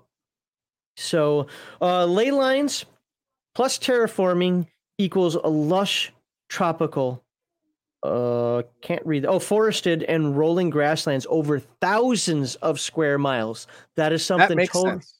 That is actually something, makes sense. Yep. but it's totally different than the After the Bomb Oh version. yeah. Oh yeah. Oh yeah. Remember, in the After the Bomb version, The air's a little moist. Like, okay. well, right, but they just started terraforming, then the Flash happened. Well, in Rifts, they just started terraforming, the Flash happens, but now you have ley line involvement. Mm-hmm. And when you mix magic with a changing ecosystem, it gets weird. So they giant sentient semi-intelligent bugs rule Mars. Matter of fact, he has this paragraph in here. I don't know if it's in the bug section or where it is, but he has this paragraph where he talks about, yes, the bugs are stupid, but they're not retarded. Okay, what that means is they're going to fight instinctually. If a bug is about to die, it's going to leave. If a lot of bugs start to die, they're going to look at them and say, "This is a bad idea. Let's go think of something else to do." They might not be fast on the processing, but they're not just going to be like, "Oh, we're a bug. We're dumb. We're just going to die." No, they don't do that. Okay, he has an important paragraph. I thought it was an important paragraph about that. Yeah, I mean, all bugs are like that unless you're attacking the hive. If you're attacking their home, they're not going to stop because they know if you successfully kill their home, they're going to die anyway. So what's the point? Let's read this note. If the ley line nexuses allow people to travel to Mars, it also means that a dimensional portal can be created to let mutant insects onto Earth. Sure. And other worlds. Don't do that. This could have dangerous consequences if the giants ever proliferated on Earth. One of the things I didn't really talk too much about with the After the Bomb size, remember when we talked about that the ants were size level 14? Mm-hmm. Humans are around size level 9 and 10. They're bigger. Okay. And we'll actually look at a rift bug in a little bit. The only good thing about the mutant bugs is that they will instinctively see the zoonosis as a rival insect predator and attack them. That is not a good thing. It's not a good thing. That is the dumbest sentence I've ever heard in my life. That it's the whole idea that you have a mouse in your vents, so you send in a cat. Well, now the cat's stuck in there. You send in a dog. The dog's stuck in there. It's like that. If you put Mars bugs on Earth to get rid of the exotics, one of them is going to win, and they're going to be stronger. And now you got a new problem. Theoretically, they don't necessarily have to be stronger, especially if these bugs win, because it depends on how they get there. Now, if they have an open conduit, well, there's still only limited numbers, but yeah, I can see what you're saying. But if just a large enough force goes there and attacks the Ziticics, that could be a good way of reducing Ziticic number. Yeah, in the short term, yes, it will, but they are, by definition, an invasive species for the Earth. They're going to wreak havoc with... Just send the mechanoids that way. Yeah, kind of like... kind of like mechanoids in that way. Yes. I mean, you are all alien to each other. You can't coexist. You're from a different place, different time, different thought process. That's a bad idea. Well, hey, the last sentence, the Ziticics will harbor similar feelings about the mutant insects. But the point that I was reading here is it gives you that warning, like, try not to bring the bugs back, please. We don't want them here. Do not bring, what is that, the killer bee, whatever it is, or whatever the heck is killing all the good bees. Murder hornet. Yeah, murder hornets. Don't bring them, please. Keep them back in Japan where they belong. Yeah. Good plan. So, not going to read anything more about Mars and the moon. I just want to say that Mars is way more inhabited.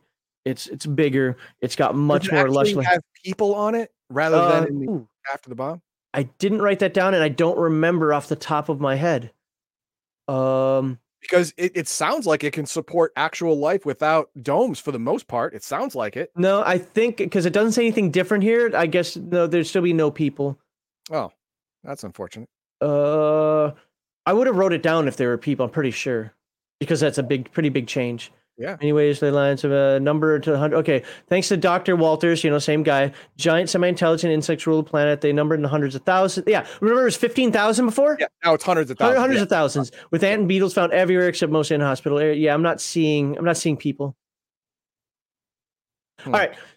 So again, not gonna you guys, if you know Rifts and love Rifts and play Rifts, a lot of this stuff, I mean, we could sit and look over every robot or whatever here. We're not gonna do that, but I am gonna page through the stuff and we can talk about how much this book. Remember, the only thing at the end of the after the bomb section were bugs. You people who play Rifts, now you get to look at robots and glitter boys. Old style Mark III glitter boys, old style Mark IV glitter boys. And if you really want me to stop on something, I can. New style Mark V. There's a picture of a glitter boy. Space boy. Space boy. Glittering space boy. Cyberworks. Cyberworks has got hard suit power armor. Oh, yeah. And look at all these MDCs, man. Just the shoulders. This is a diesel punk game. Because when the shoulders have more MDC than anything else. Oh, God, yes. Yes.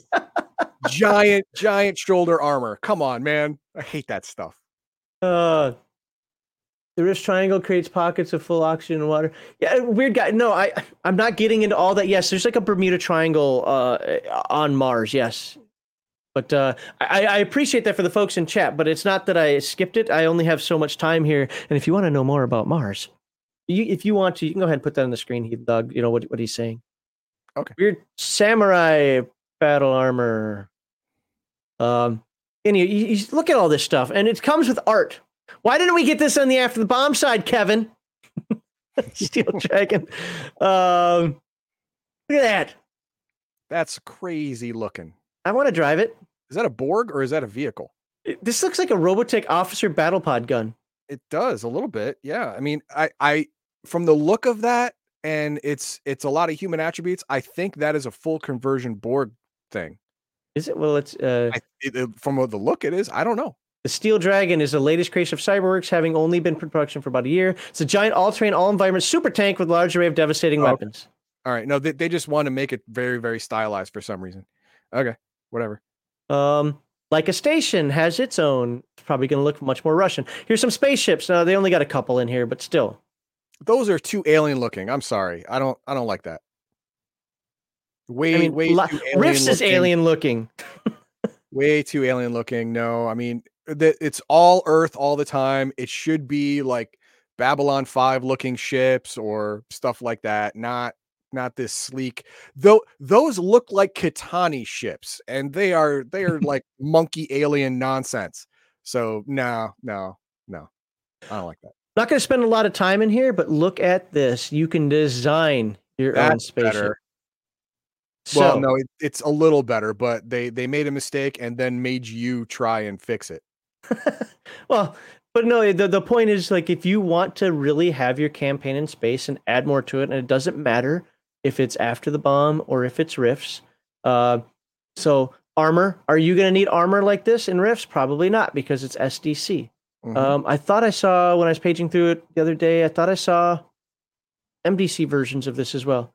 Oh, no. It says at the beginning you can easily convert it to MDC by just changing the number to MDC. That's right. That's what it was. Yeah. And that's what it was. It was 1-to-1. Weapon systems. So there we go. Look, it's just, you can build your ship, and it has enough stuff in here. Now, of course, you can also use Aliens Unlimited. Other spacecraft features, all satellites with the killer orbital killer satellites. Satellites as weapon, old kinetic kill rocket. Oh, I like old kinetic. Old kinetic kill rocket out there. He's a. No, those theoretically they are amazingly effective. Railgun. Look at that railgun, man. Jesus. What are you shooting? Right. particle beams. It got new weapons in here too, in case, you know. There you go, missile launcher. Special weapons. This is just stuff you can add to your Rifts and or Heroes Unlimited game. Oh, not sorry, not here. Rifts. Chemical laser, railgun, jet pistols, hardware. Okay, now we're talking oxygen packs, magnetic shoes, things you're going to need in space. Sure. Oh, BioWare. BioWare is what space colonists call cybernetic and bio. Oh my God, I cannot talk. Bionic augmentation and implants. Rift's note: all BioWare items can be added to Rift cybernetics. Artificial eyes, tool hands. You got to be able to fix stuff. You know what? I bet you the Borg without weapons but has the Swiss Army hand of tools is going to actually be in high demand. Yeah. Oh, yeah. Well, who do you want? Who do you want to hire? Oh, I want to hire Edward Screwdriver Hands. Okay. Yeah, we'll do that. So, El, the reason why I'm skipping it is because this is an overview. I want you to know that it's here, but it's up to you to get the book. I get what you're saying. I probably could have covered it more in Coriolis, but Coriolis, I was getting stuff in the background where people were saying, hey, you know, this is getting old. Can you move on to the next game? But I could always do a video on it. There you go. There are 2 adventures in here. One is called Snowjack. The other one is called Cold War. They're both for After the Bomb, but they can easily be converted to riffs. In fact, Kevin talks about that quite extensively, but I don't want to talk about those. I don't like talking about adventures because adventures, I spoil them then. And I don't want to spoil them. I want you to play them. This book is amazing. This book is freaking, seriously, it is for 112 pages. It is so dense. Like Weird Guy's already correcting me in chat for all the things that I skipped. Yeah, I skipped it because I only had so much time. I don't even know how long these segments are, but this book is dense. And I'm going to tell you, if you have I will tell you, anybody that uses Aliens Unlimited but wants to stay a little closer to home, this book is for you. Anybody who plays After the Bomb but wants to go into space, wants to do your pigs in space adventure, this book is for you. Anybody who does Rifts and wants to play around with dimensional travel or Phase World but wants to keep it a little closer to home, guess what? This book's for you. And Heathen Dog can probably come up with even more ideas for Rifts that you can utilize with this. This book is for you. Yep. So what do we got for comments? And it's like right here. L says, are the bugs DBs? Technically, no. Because a dimensional being, according to common parlance on Earth, is someone from a rift.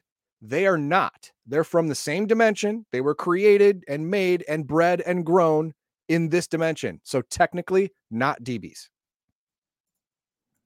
Okay, and Nerdy Ogre comes in. Heathen Dog, hey, you see that dumpster fire? It needs gasoline. What was that about? I forget what he was talking about. I just thought it was fun because, you know, I love dumpster fires that need gasoline. Let's see. Oops, sorry. Ley lines block space travel. HD said that during initial Rifts, right? I don't recall saying that. In the initial Rifts book, in the 1992 version, it just said that there's a debris field. You can't do anything. If there may be killer satellites, we don't know. Just stay out of space, stupid. So there is a portion in here. I skipped it because, again, doing an overview. Yep. Let me see if I can find it. So space. So it says here another theory. Okay, so remember this book was written in 1992. This is how many world books were out by then? 1, 2? Who knows? Yeah. The 2 most popular theories are pre-Rifts killer satellites disguised or otherwise beyond normal means of detection, destroying anything that enters orbit. The other theory is a ring of debris in counter orbit, shreds any object that tries to pass through it. How about if both are true? Another theory gaining popularity is that dimensional vortex envelops the planet. Anything that enters the orbit is slingshot into another dimension. The point is, I skipped that section, but there were theories out there. You know what I like, though? I love it when the book says that and then doesn't give the reality, because then the game master can do whatever he wants. Now, this one still kind of does that. I mean, yes, it does talk about the debris field, and so it talks about killer satellites. Yeah. It talks about all that stuff. You could still treat it how you want, you know, as the game master. I like the fact that there are theories out there, but nobody exactly knows what it is. So it could have been ley lines, you know. Yeah. Then we got Flaley says, if you go with the belief the moon split off the Earth, it'd be a stretch, but enough of a plot hook.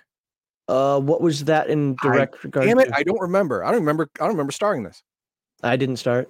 Okay. By the way, I want to thank Flaley again. He keeps using our comic book channel on Discord, so thank you. Thank you. All right, and we got Nerdy Ogre. Would armor of Ithin protect you from the vacuum of space? I would say no. The reason being is because in armor of Ithin, do you have to hold your breath while it's on? No, that means it's gas permeable. You're gonna die. There you go. I don't know what else to tell you, but if air can get through it, if fresh air can get in, that means fresh air can get out.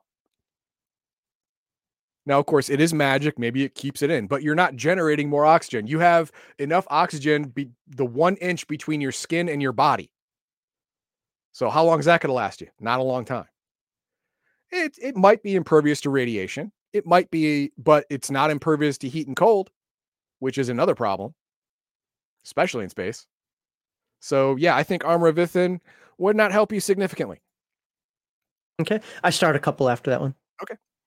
This book can be its own game system. After the Bomb or Rips is just icing on the cake. Well, you need another book with this book.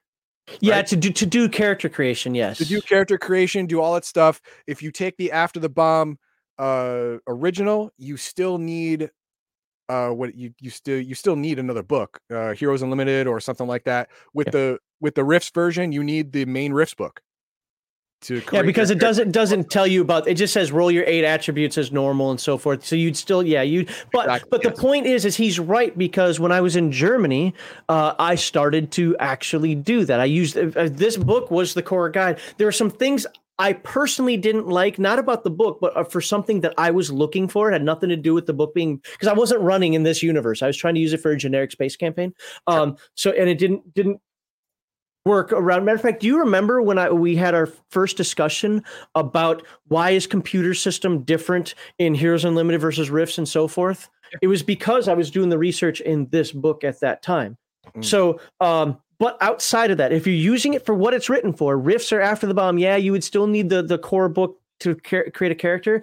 But this book has it's a small book, man, but Jesus, is it dense. Yeah.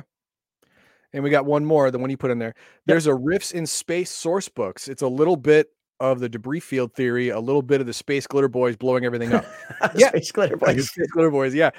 In this one, it's debris field satellites and all of the space stations, actually everyone except I think the Moon and the Outcast, actively participate in the blockading of Earth by any means necessary. Yeah, they're like, we don't want this crap up here. They don't realize that it can come up there anyway. But, screw it. We don't want this crap up here. There's a lot down there. Maybe, Earth is was it in Rifts? Isn't it like the Nexus or some kind? Like it is the center of the universe when it comes to dimensional theory, so to speak. It's all, hey, look, man, it's all good. It's all good. We got a bunch of chat going on trying to correct us on stuff right now, but we appreciate that. We appreciate when people step up, as long as you guys are idiots, because we are getting to it. So, it's all good. Weird Guy's comment was right on. I don't have the time to cover everything. So with that in mind, please like, subscribe, share. And if you're the one person watching on Twitch, I never put Twitch stuff up, follow. There you go. No, I appreciate everybody being here. I hope you like this. I hope you liked that I split up between After the Bomb and Riffs. I hope you liked that it was an overview. If you have any questions, comments, concerns, want to correct something that I did wrong, or if you just want to convince people that this is an amazing book, let's get it up there on the screen. Mutants in Orbit. Look at that. Which I highly, for such an old book, I still highly recommend this one. I hope you enjoy it, and I hope to see you next time. I think I'm going to do transdimensional TMNT for the next book. Okay. I think. I can't do it. Do you know why I picked this one? Why'd you pick this one? Because I keep saying I'm not a Riffs guy, and I want to do something that, hey, look, I can do something that's Riffs. I literally never read the Riff stuff before this week. Or if I did, it was just in passing. I was really... Boom gun in space is a bad idea. Boom gun on a station, horrible idea. Horrible. But a boom gun in space is relatively... No. The whole equal opposite reaction. Yeah, that's what I'm saying. You just start spinning in a really fast circle and floating. Do it.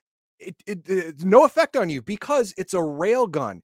The matter is accelerated not with propellant or physical force. It's accelerated with electromagnetic energy.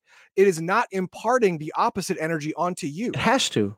It can't. It's not chemical. I know when that thing comes out, there still has to be something that's pushing back there's against. not.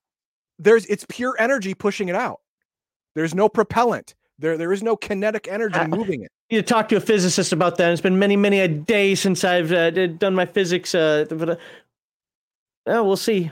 The only reason railguns have recoil on Earth is because you have to move the air out of the way from this thing that's going Mach 10. That's going to cause some reverberations and stress. But in space, you don't have any of that. And plus, you don't have a sonic boom. So it's fine. It's fine.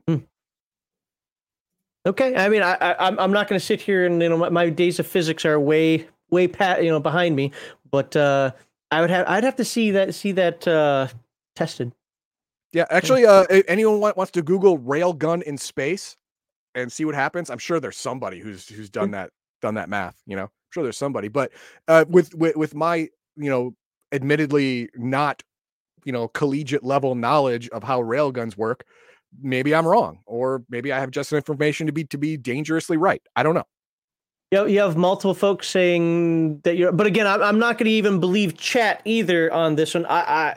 I'd like to now. At this point, I want to see it in writing. Like give me the equations or show me a video. Somebody put a railgun in space and fire that thing. Let's just see what happens. Yeah, I mean, I understand the whole equal opposite reaction thing, but that is with two things that have a physical rebound on each other. Like if I throw something, I am losing mass, imparting energy to mass in my hand and moving it forward. And so I go backward because some of that energy is spent on me because I'm holding it, I'm touching it, I'm physically moving it. But with a railgun, you're not physically moving it. You're not chemically propelling it. You're not kinetically propelling it with anything attached to your body. How can it impart energy back on you? If you can answer that, that's awesome. And then I'll just say yay or nay. I'm like, whatever. Okay, cool. But yeah. So how about this? Because chat's going to start getting lit up here soon. You either agree with Heathen Dog, you don't agree with Heathen Dog. Or let me phrase that. You either agree with science or you don't agree with science. And I'm not saying that about Heathen Dog at all, because he might be right, he might be wrong. What he's saying sounds plausible. It isn't what I understand it to be, but I haven't been doing physics for a long time. So I'm not going to sit here and try to be right. If somebody finds it, let us know. Other than that, you know what? We'll either be happily ignorant or we'll be happily right. There you go. So, because I know chat is going to start going crazy soon. That's how it happens. All right. Anything else we want to talk about today? There's kind of one comment I wanted to talk about. What's that? I wanted to respond to it in writing, but we're not going to consider this a segment 3. We're going to talk about this. There's a comment I got about competition shooting and should physical prowess affect shooting. We talked about that earlier, didn't we? You and I did. Oh, I want to put this out here for the folks. Okay. Let me see if I can find it. It'll be on a riffs. My father's run. Okay, got it. Okay. Well, if I don't find it relatively quickly, then I'm not going. One of the best. Is that riffs? Okay, shooting guy. All right, this guy. I don't want to hit reply. I want to zoom in. Putting on the screen. And I'm going to talk about why I disagree with this guy, but I understand. It's kind of like what Heathen Dog's saying. I understand what you're saying. I disagree with you, and here's why. And then we'll have a discussion about it. So, Beat Magnet. I don't know if unless he's a member, he's not, or he's watching live, he's not going to see this. But so I don't know what I said or what you said, or what somebody said in this Riffs Ultimate video. I don't remember everything we say in every video. Okay. He didn't give a timestamp, did he? Nope, didn't give a timestamp. Okay. And so my guess is this. Correct me if I'm wrong. Okay. But weapon proficiencies do not gain physical prowess bonus when you're shooting a gun. Okay. No. That makes sense to me. And let me read his comment first. Hopefully, I know that's about as big as I can make it without getting nuts here. See, now it's like just part of the screen. Let's try try that. There we go. I gave a little more. Shooting, this is Beat Magnet. He says, shooting guns with speed and accuracy is an extreme function of physical dexterity. Okay. To say that the physical prowess attribute doesn't add to shooting accuracy and physical prowess bonuses don't count to shooting guns makes no sense. Okay. That's your opinion. Got it. Take it from someone who shoots a lot of pistols and rifle competitions. Okay. Take that as a note. Yes. People with higher physical proficiencies have a massive advantage over everyone else when it comes to pulling triggers, not flinching while you hold the gun steady, and hitting what you aim at. That all sounds like training to me, but okay, go ahead. If anything, high physical dexterity should give a bigger bonus to strike in all firearm and energy weapon use in combat, and that goes for characters without weapon proficiencies. All right, so this is my problem with what he said. He's getting very pedantic, just as I used to do about martial arts, especially when it came to ninjas and super spies and so forth, all right? But here's where he's wrong. He's conflating a couple of things. First of all, he's conflating competition shooting with a weapon proficiency. And this is what I was mentioning to Heathen Dog before the stream started. Heathen Dog and I were in the Air Force. We had 80 rounds that we fired, 40 to just sight in the weapon, which wasn't enough. And then 40 for the training. I had more because I had the security police augmentee training, but everyone gets basic training, 80 rounds. Right. And if you consider that remember, the target number for anything over was 60 feet, but we'll just say pretty much anybody shooting is going to be an 8 or higher. Now, you have people, I think it might have been Omanel, it might have been Weird Guy, I forget, but one of them said that he thinks that number's too low. I think it was Omanel, that 8 or 5, that's way too low. No, it's not way too low, and here's why.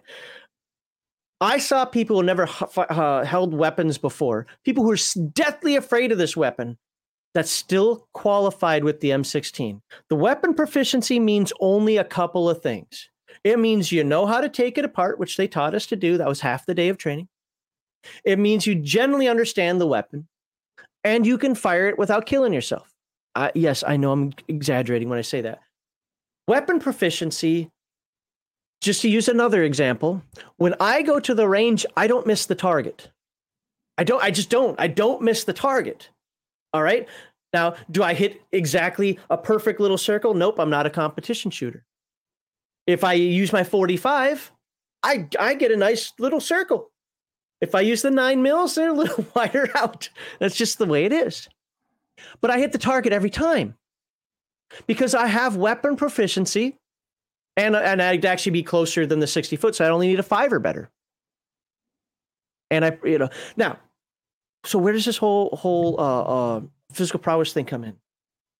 If any old dumbass can fire a weapon. Now remember, Palladium doesn't have ranges. You don't have short range, medium range, long range. It throws all that out. So you were just taking the general construct of you have to roll an 8 or better, which does make sense.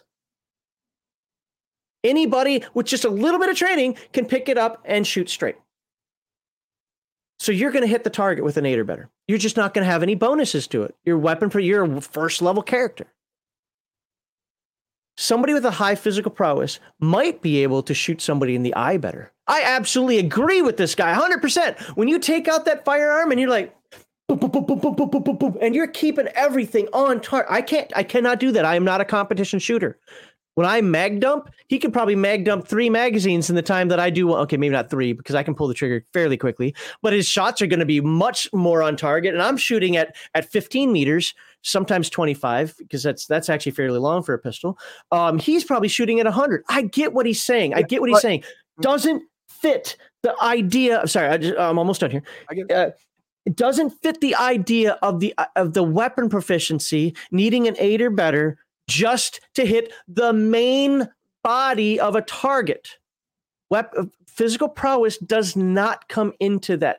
You could argue that it could, but it's the training that matters, not the physical prowess. That's exactly what I was going to say. All that stuff he's saying with the speed you're shooting, keeping on target, that has absolutely nothing to do with physical prowess. It has everything to do with training, everything to do with experience. You don't get that. I mean, sure. 1 out of every billion people are going to be a natural, right? Great. Good for you. You're a natural marksman. Good on you. But 99.99 ad infinitum amount of people, to actually do that, they can with enough training. And that's what Palladium focused on. The idea that training makes up for so much that the other things don't matter. And I agree.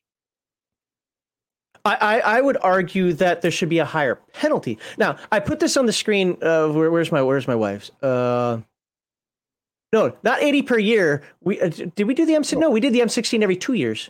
Yeah. Well, while I was in the augmentee training, I did it every year. But in a lot of times in basic training for a lot of career fields, that's the only time you ever touch a weapon. I fired more 9mm rounds with the Beretta than I did the M16 because of my job. See, he was SP augmentee. Haha. I was on a mobility unit, so I didn't have to do that stuff. But because of that, I got more weapons training anyway. So here's my wife does not have weapon proficiency firearms. Her first shot, she shot somebody in the dick. Okay, guess where the rest of her shots went? Keep guessing because we don't know. Yeah, we're still trying to find the RSO, and I were standing behind her trying to figure out if it's like, is she shooting low? I think she might be shooting low. We could not find her shots. It was solely and I'm telling you, that was both the RSO and me. But the point, look, you can get really pedantic. I don't want to argue with this guy because he's not 100% inherently wrong. I think he's overthinking the game aspect. And that goes to this one here, the compromise. Because Heathen Dog and I talked before the show. I was like, I could see adding in a physical prowess bonus for like a called shot to have a little bit better chance of getting that. But stop. I know his exact problem. I know his exact problem, and it is mental. This is his exact problem. He is a competition shooter. Yes. Right? That means the only difference between him and everyone else is physical ability. They are already at the pinnacle of training. Yep. Which means the little difference between first and second place is just on what you were born with, because you're already at the top of the chain. You're already at the top of the food chain. You are the highest trained people who shoot guns at this point. The differences are so minor as to be ridiculous, but they are so significant because there is no other variable. But for everyone else, training is 99% of winning. Yeah. Yeah. I mean, now if Palladium used ranges, then maybe, yeah. Then I could start physical prowess or mental endurance, even range modifiers can be mitigated. I get it. Yep. I could get on board that, but Palladium only has max range. So the reason I put this comment up here is I put the same thing. I don't want to add more rules to it. I get what you're saying, just like I get what he's saying, or the idea of having the called shot, maybe have the physical prowess, but nothing else, whatever. Let's not add more rules to the game. Palladium is fine the way it is. Now, Michael, if you wanted to do that, that's your table. You do what you want. But arguably the worst part of Palladium is the combat system. Why are you adding more steps? Stop it. But this is already baked into the game by having the weapon proficiency or not having the weapon proficiency. Like I said, I think in my opinion, the wow, I just got a big yellow. I can't read that because I'm zoomed in on this, so I can't. It's a big yellow splotch on the screen. I got it. Okay, just one second. Is that what was I saying? There's a mechanics problem, better marks. But here, yeah, is there should be a bigger penalty for not having weapon proficiency. At the same time, Palladium cinematic. It's not supposed to, hurt you. I can't use a gun. I just shot my toe off. So, but I get what you're saying. Yeah, and I think everybody, including this guy who made this comment, has an idea of trying to improve it for what they see as the best way of making. Like I said, I used to be really anal about martial arts, man. Really anal about martial because I used to study martial arts, used to take martial arts, used to get our martial art magazines. Just no. It's a cinematic game. We don't need all of that. So. Right. Okay, here's the big winner. Weird Guy, thank you for the $10. Arguing physical prowess bonus to shoot or not is like D&D rules for strength helps swords and dexterity helps archery. House ruled if you like, but officially physical prowess does not help guns in Palladium. That is 100% true. And yeah, I mean, when you get right down to it, this is all academic because in reality, that's not how it works. But as a competition shooter, that is his reality. So I get it. Yeah, but again, as a competition shooter, he's coming from a vastly different place than everyone else. Yeah, yes, 100% He agree. lives with the highest trained people on the planet, where the only difference is physical ability, where everyone else is levels of training makes you win or lose. And maybe you could make that an OCC then. You are There is an OCC in there's in New West. They have the sharpshooter OCCs. okay. Yeah, so you got all that. And Michael Mammoth says counterpoint: Olympic shooters are far more focused on training to maximize skeletal support instead of optimal fitness. Marksmanship training almost always focuses on skeletal support. Yeah, I mean that your training brings you to the peak. But to differentiate between people also at the peak, that's just genetics. That's like, I'm faster, I'm stronger. I have a denser skeleton. I have a natural gait and stance that precipitates success in this particular function. There you go. Then you're a winner. But until you reach that pinnacle, your personal differences in strength and skeletal growth is not significant. Well, skeletal support is bracing. That was just more scientific term. He's talking about I bracing. know, but that's just training. That's also Yep. just training. Yeah. So last comment I'm going to read, then we're gonna end the show. But the reason why I put this up here is not because I want to bust the balls with the guy who wrote. It's because I see myself in this on certain things, and he's right. That dude's just salty because he can't get ultra high bonuses to strike with guns like he does with hand to hand. It's much harder to hit a target than to punch. And right, first of all, you have an 8 when you're past 60, right? 60 feet. And you're right, it is harder. If Heathen Dog's right in front of me, this is the weird thing when it comes to like parry and dodge and so forth. If Heathen Dog's standing right in front of me, the chances of me missing him, even if we're kind of circling each other, are very low. The chances of him missing me are very low. I have to parry, or I have to get the GTFO that thing. It's like when people complain that the numbers are too low in Palladium, they're really not. Now you could argue some nuance in there. Like, I really do wish there were range categories, but that's not the Palladium system. I'm not going to worry about that. It's like the numbers aren't too low. It's because it's an action reaction system. If there's one thing that is lacking, and somebody said this on Bear's stream today, it's lacking a meaningful, in the core books, cover system. And that's why I overhauled Palladium Combat, because I am a huge fan of the concepts of cover and concealment, both being different things. Cover being your protection, concealment being the ability to see you. I absolutely love cover and concealment. Palladium does not have a good cover, and so I house rule it, and it's a pretty massive house rule for anybody who's played. But that's because that's the style that I want. That doesn't say that Palladium's wrong. Heathen Dog, you've run Palladium pretty much rules as written, I know, at least a couple times with us, and it works just fine for the game we play. Yeah, I mean, if you want cover and it's significant enough for me to make a change in that moment, I will let you know I'm making a change this moment. But this going forward, do not expect this. This is a special situation, stuff like that. But most of the time, cover is just flavor. Concealment is just flavor. Yeah.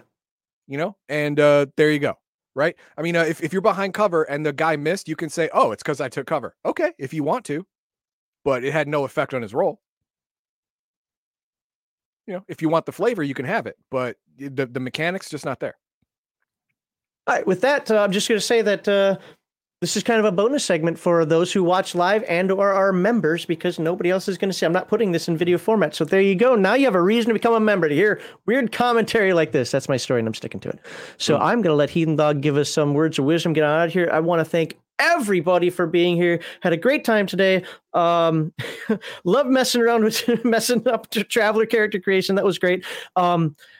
I actually enjoyed talking about Mutants in Orbit more than I thought I was going to. I thought that I was going to fumble through how dense that book was, but I think I did that one fairly well. But you'll let me know in comments. And with that, Heathen Dog, take it away, and then we're out of here.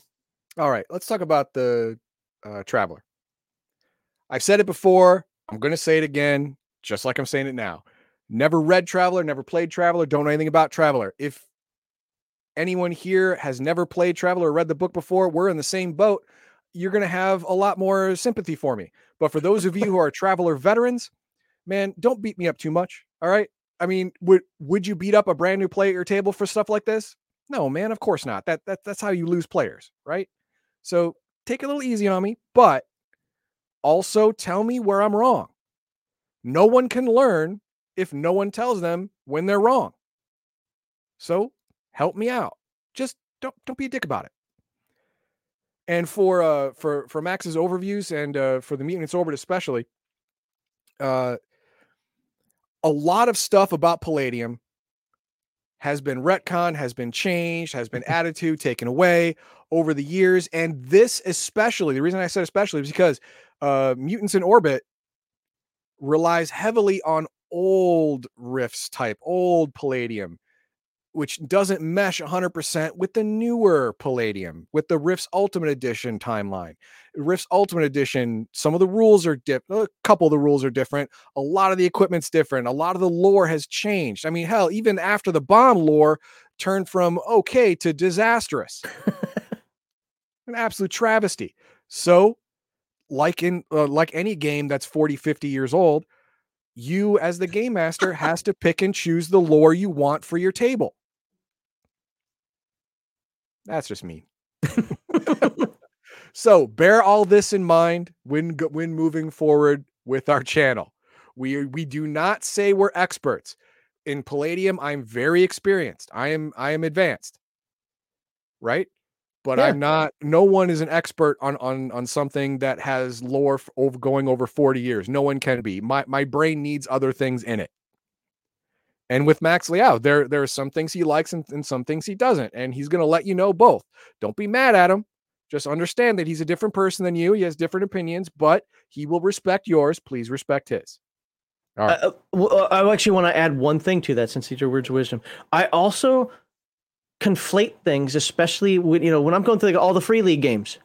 Because Mutant Year Zero tweaks things a little bit differently than Coriolis, tweaks things a little differently than Forbidden Lands, tweaks things a little bit differently than Alien.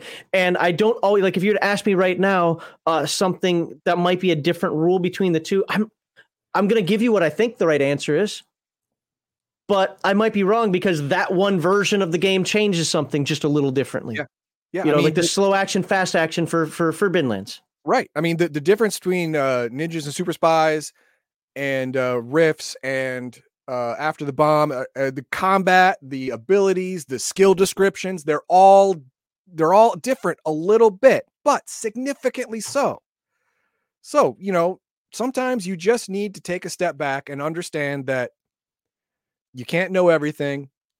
These games are pervasive. They have lore that goes back forever.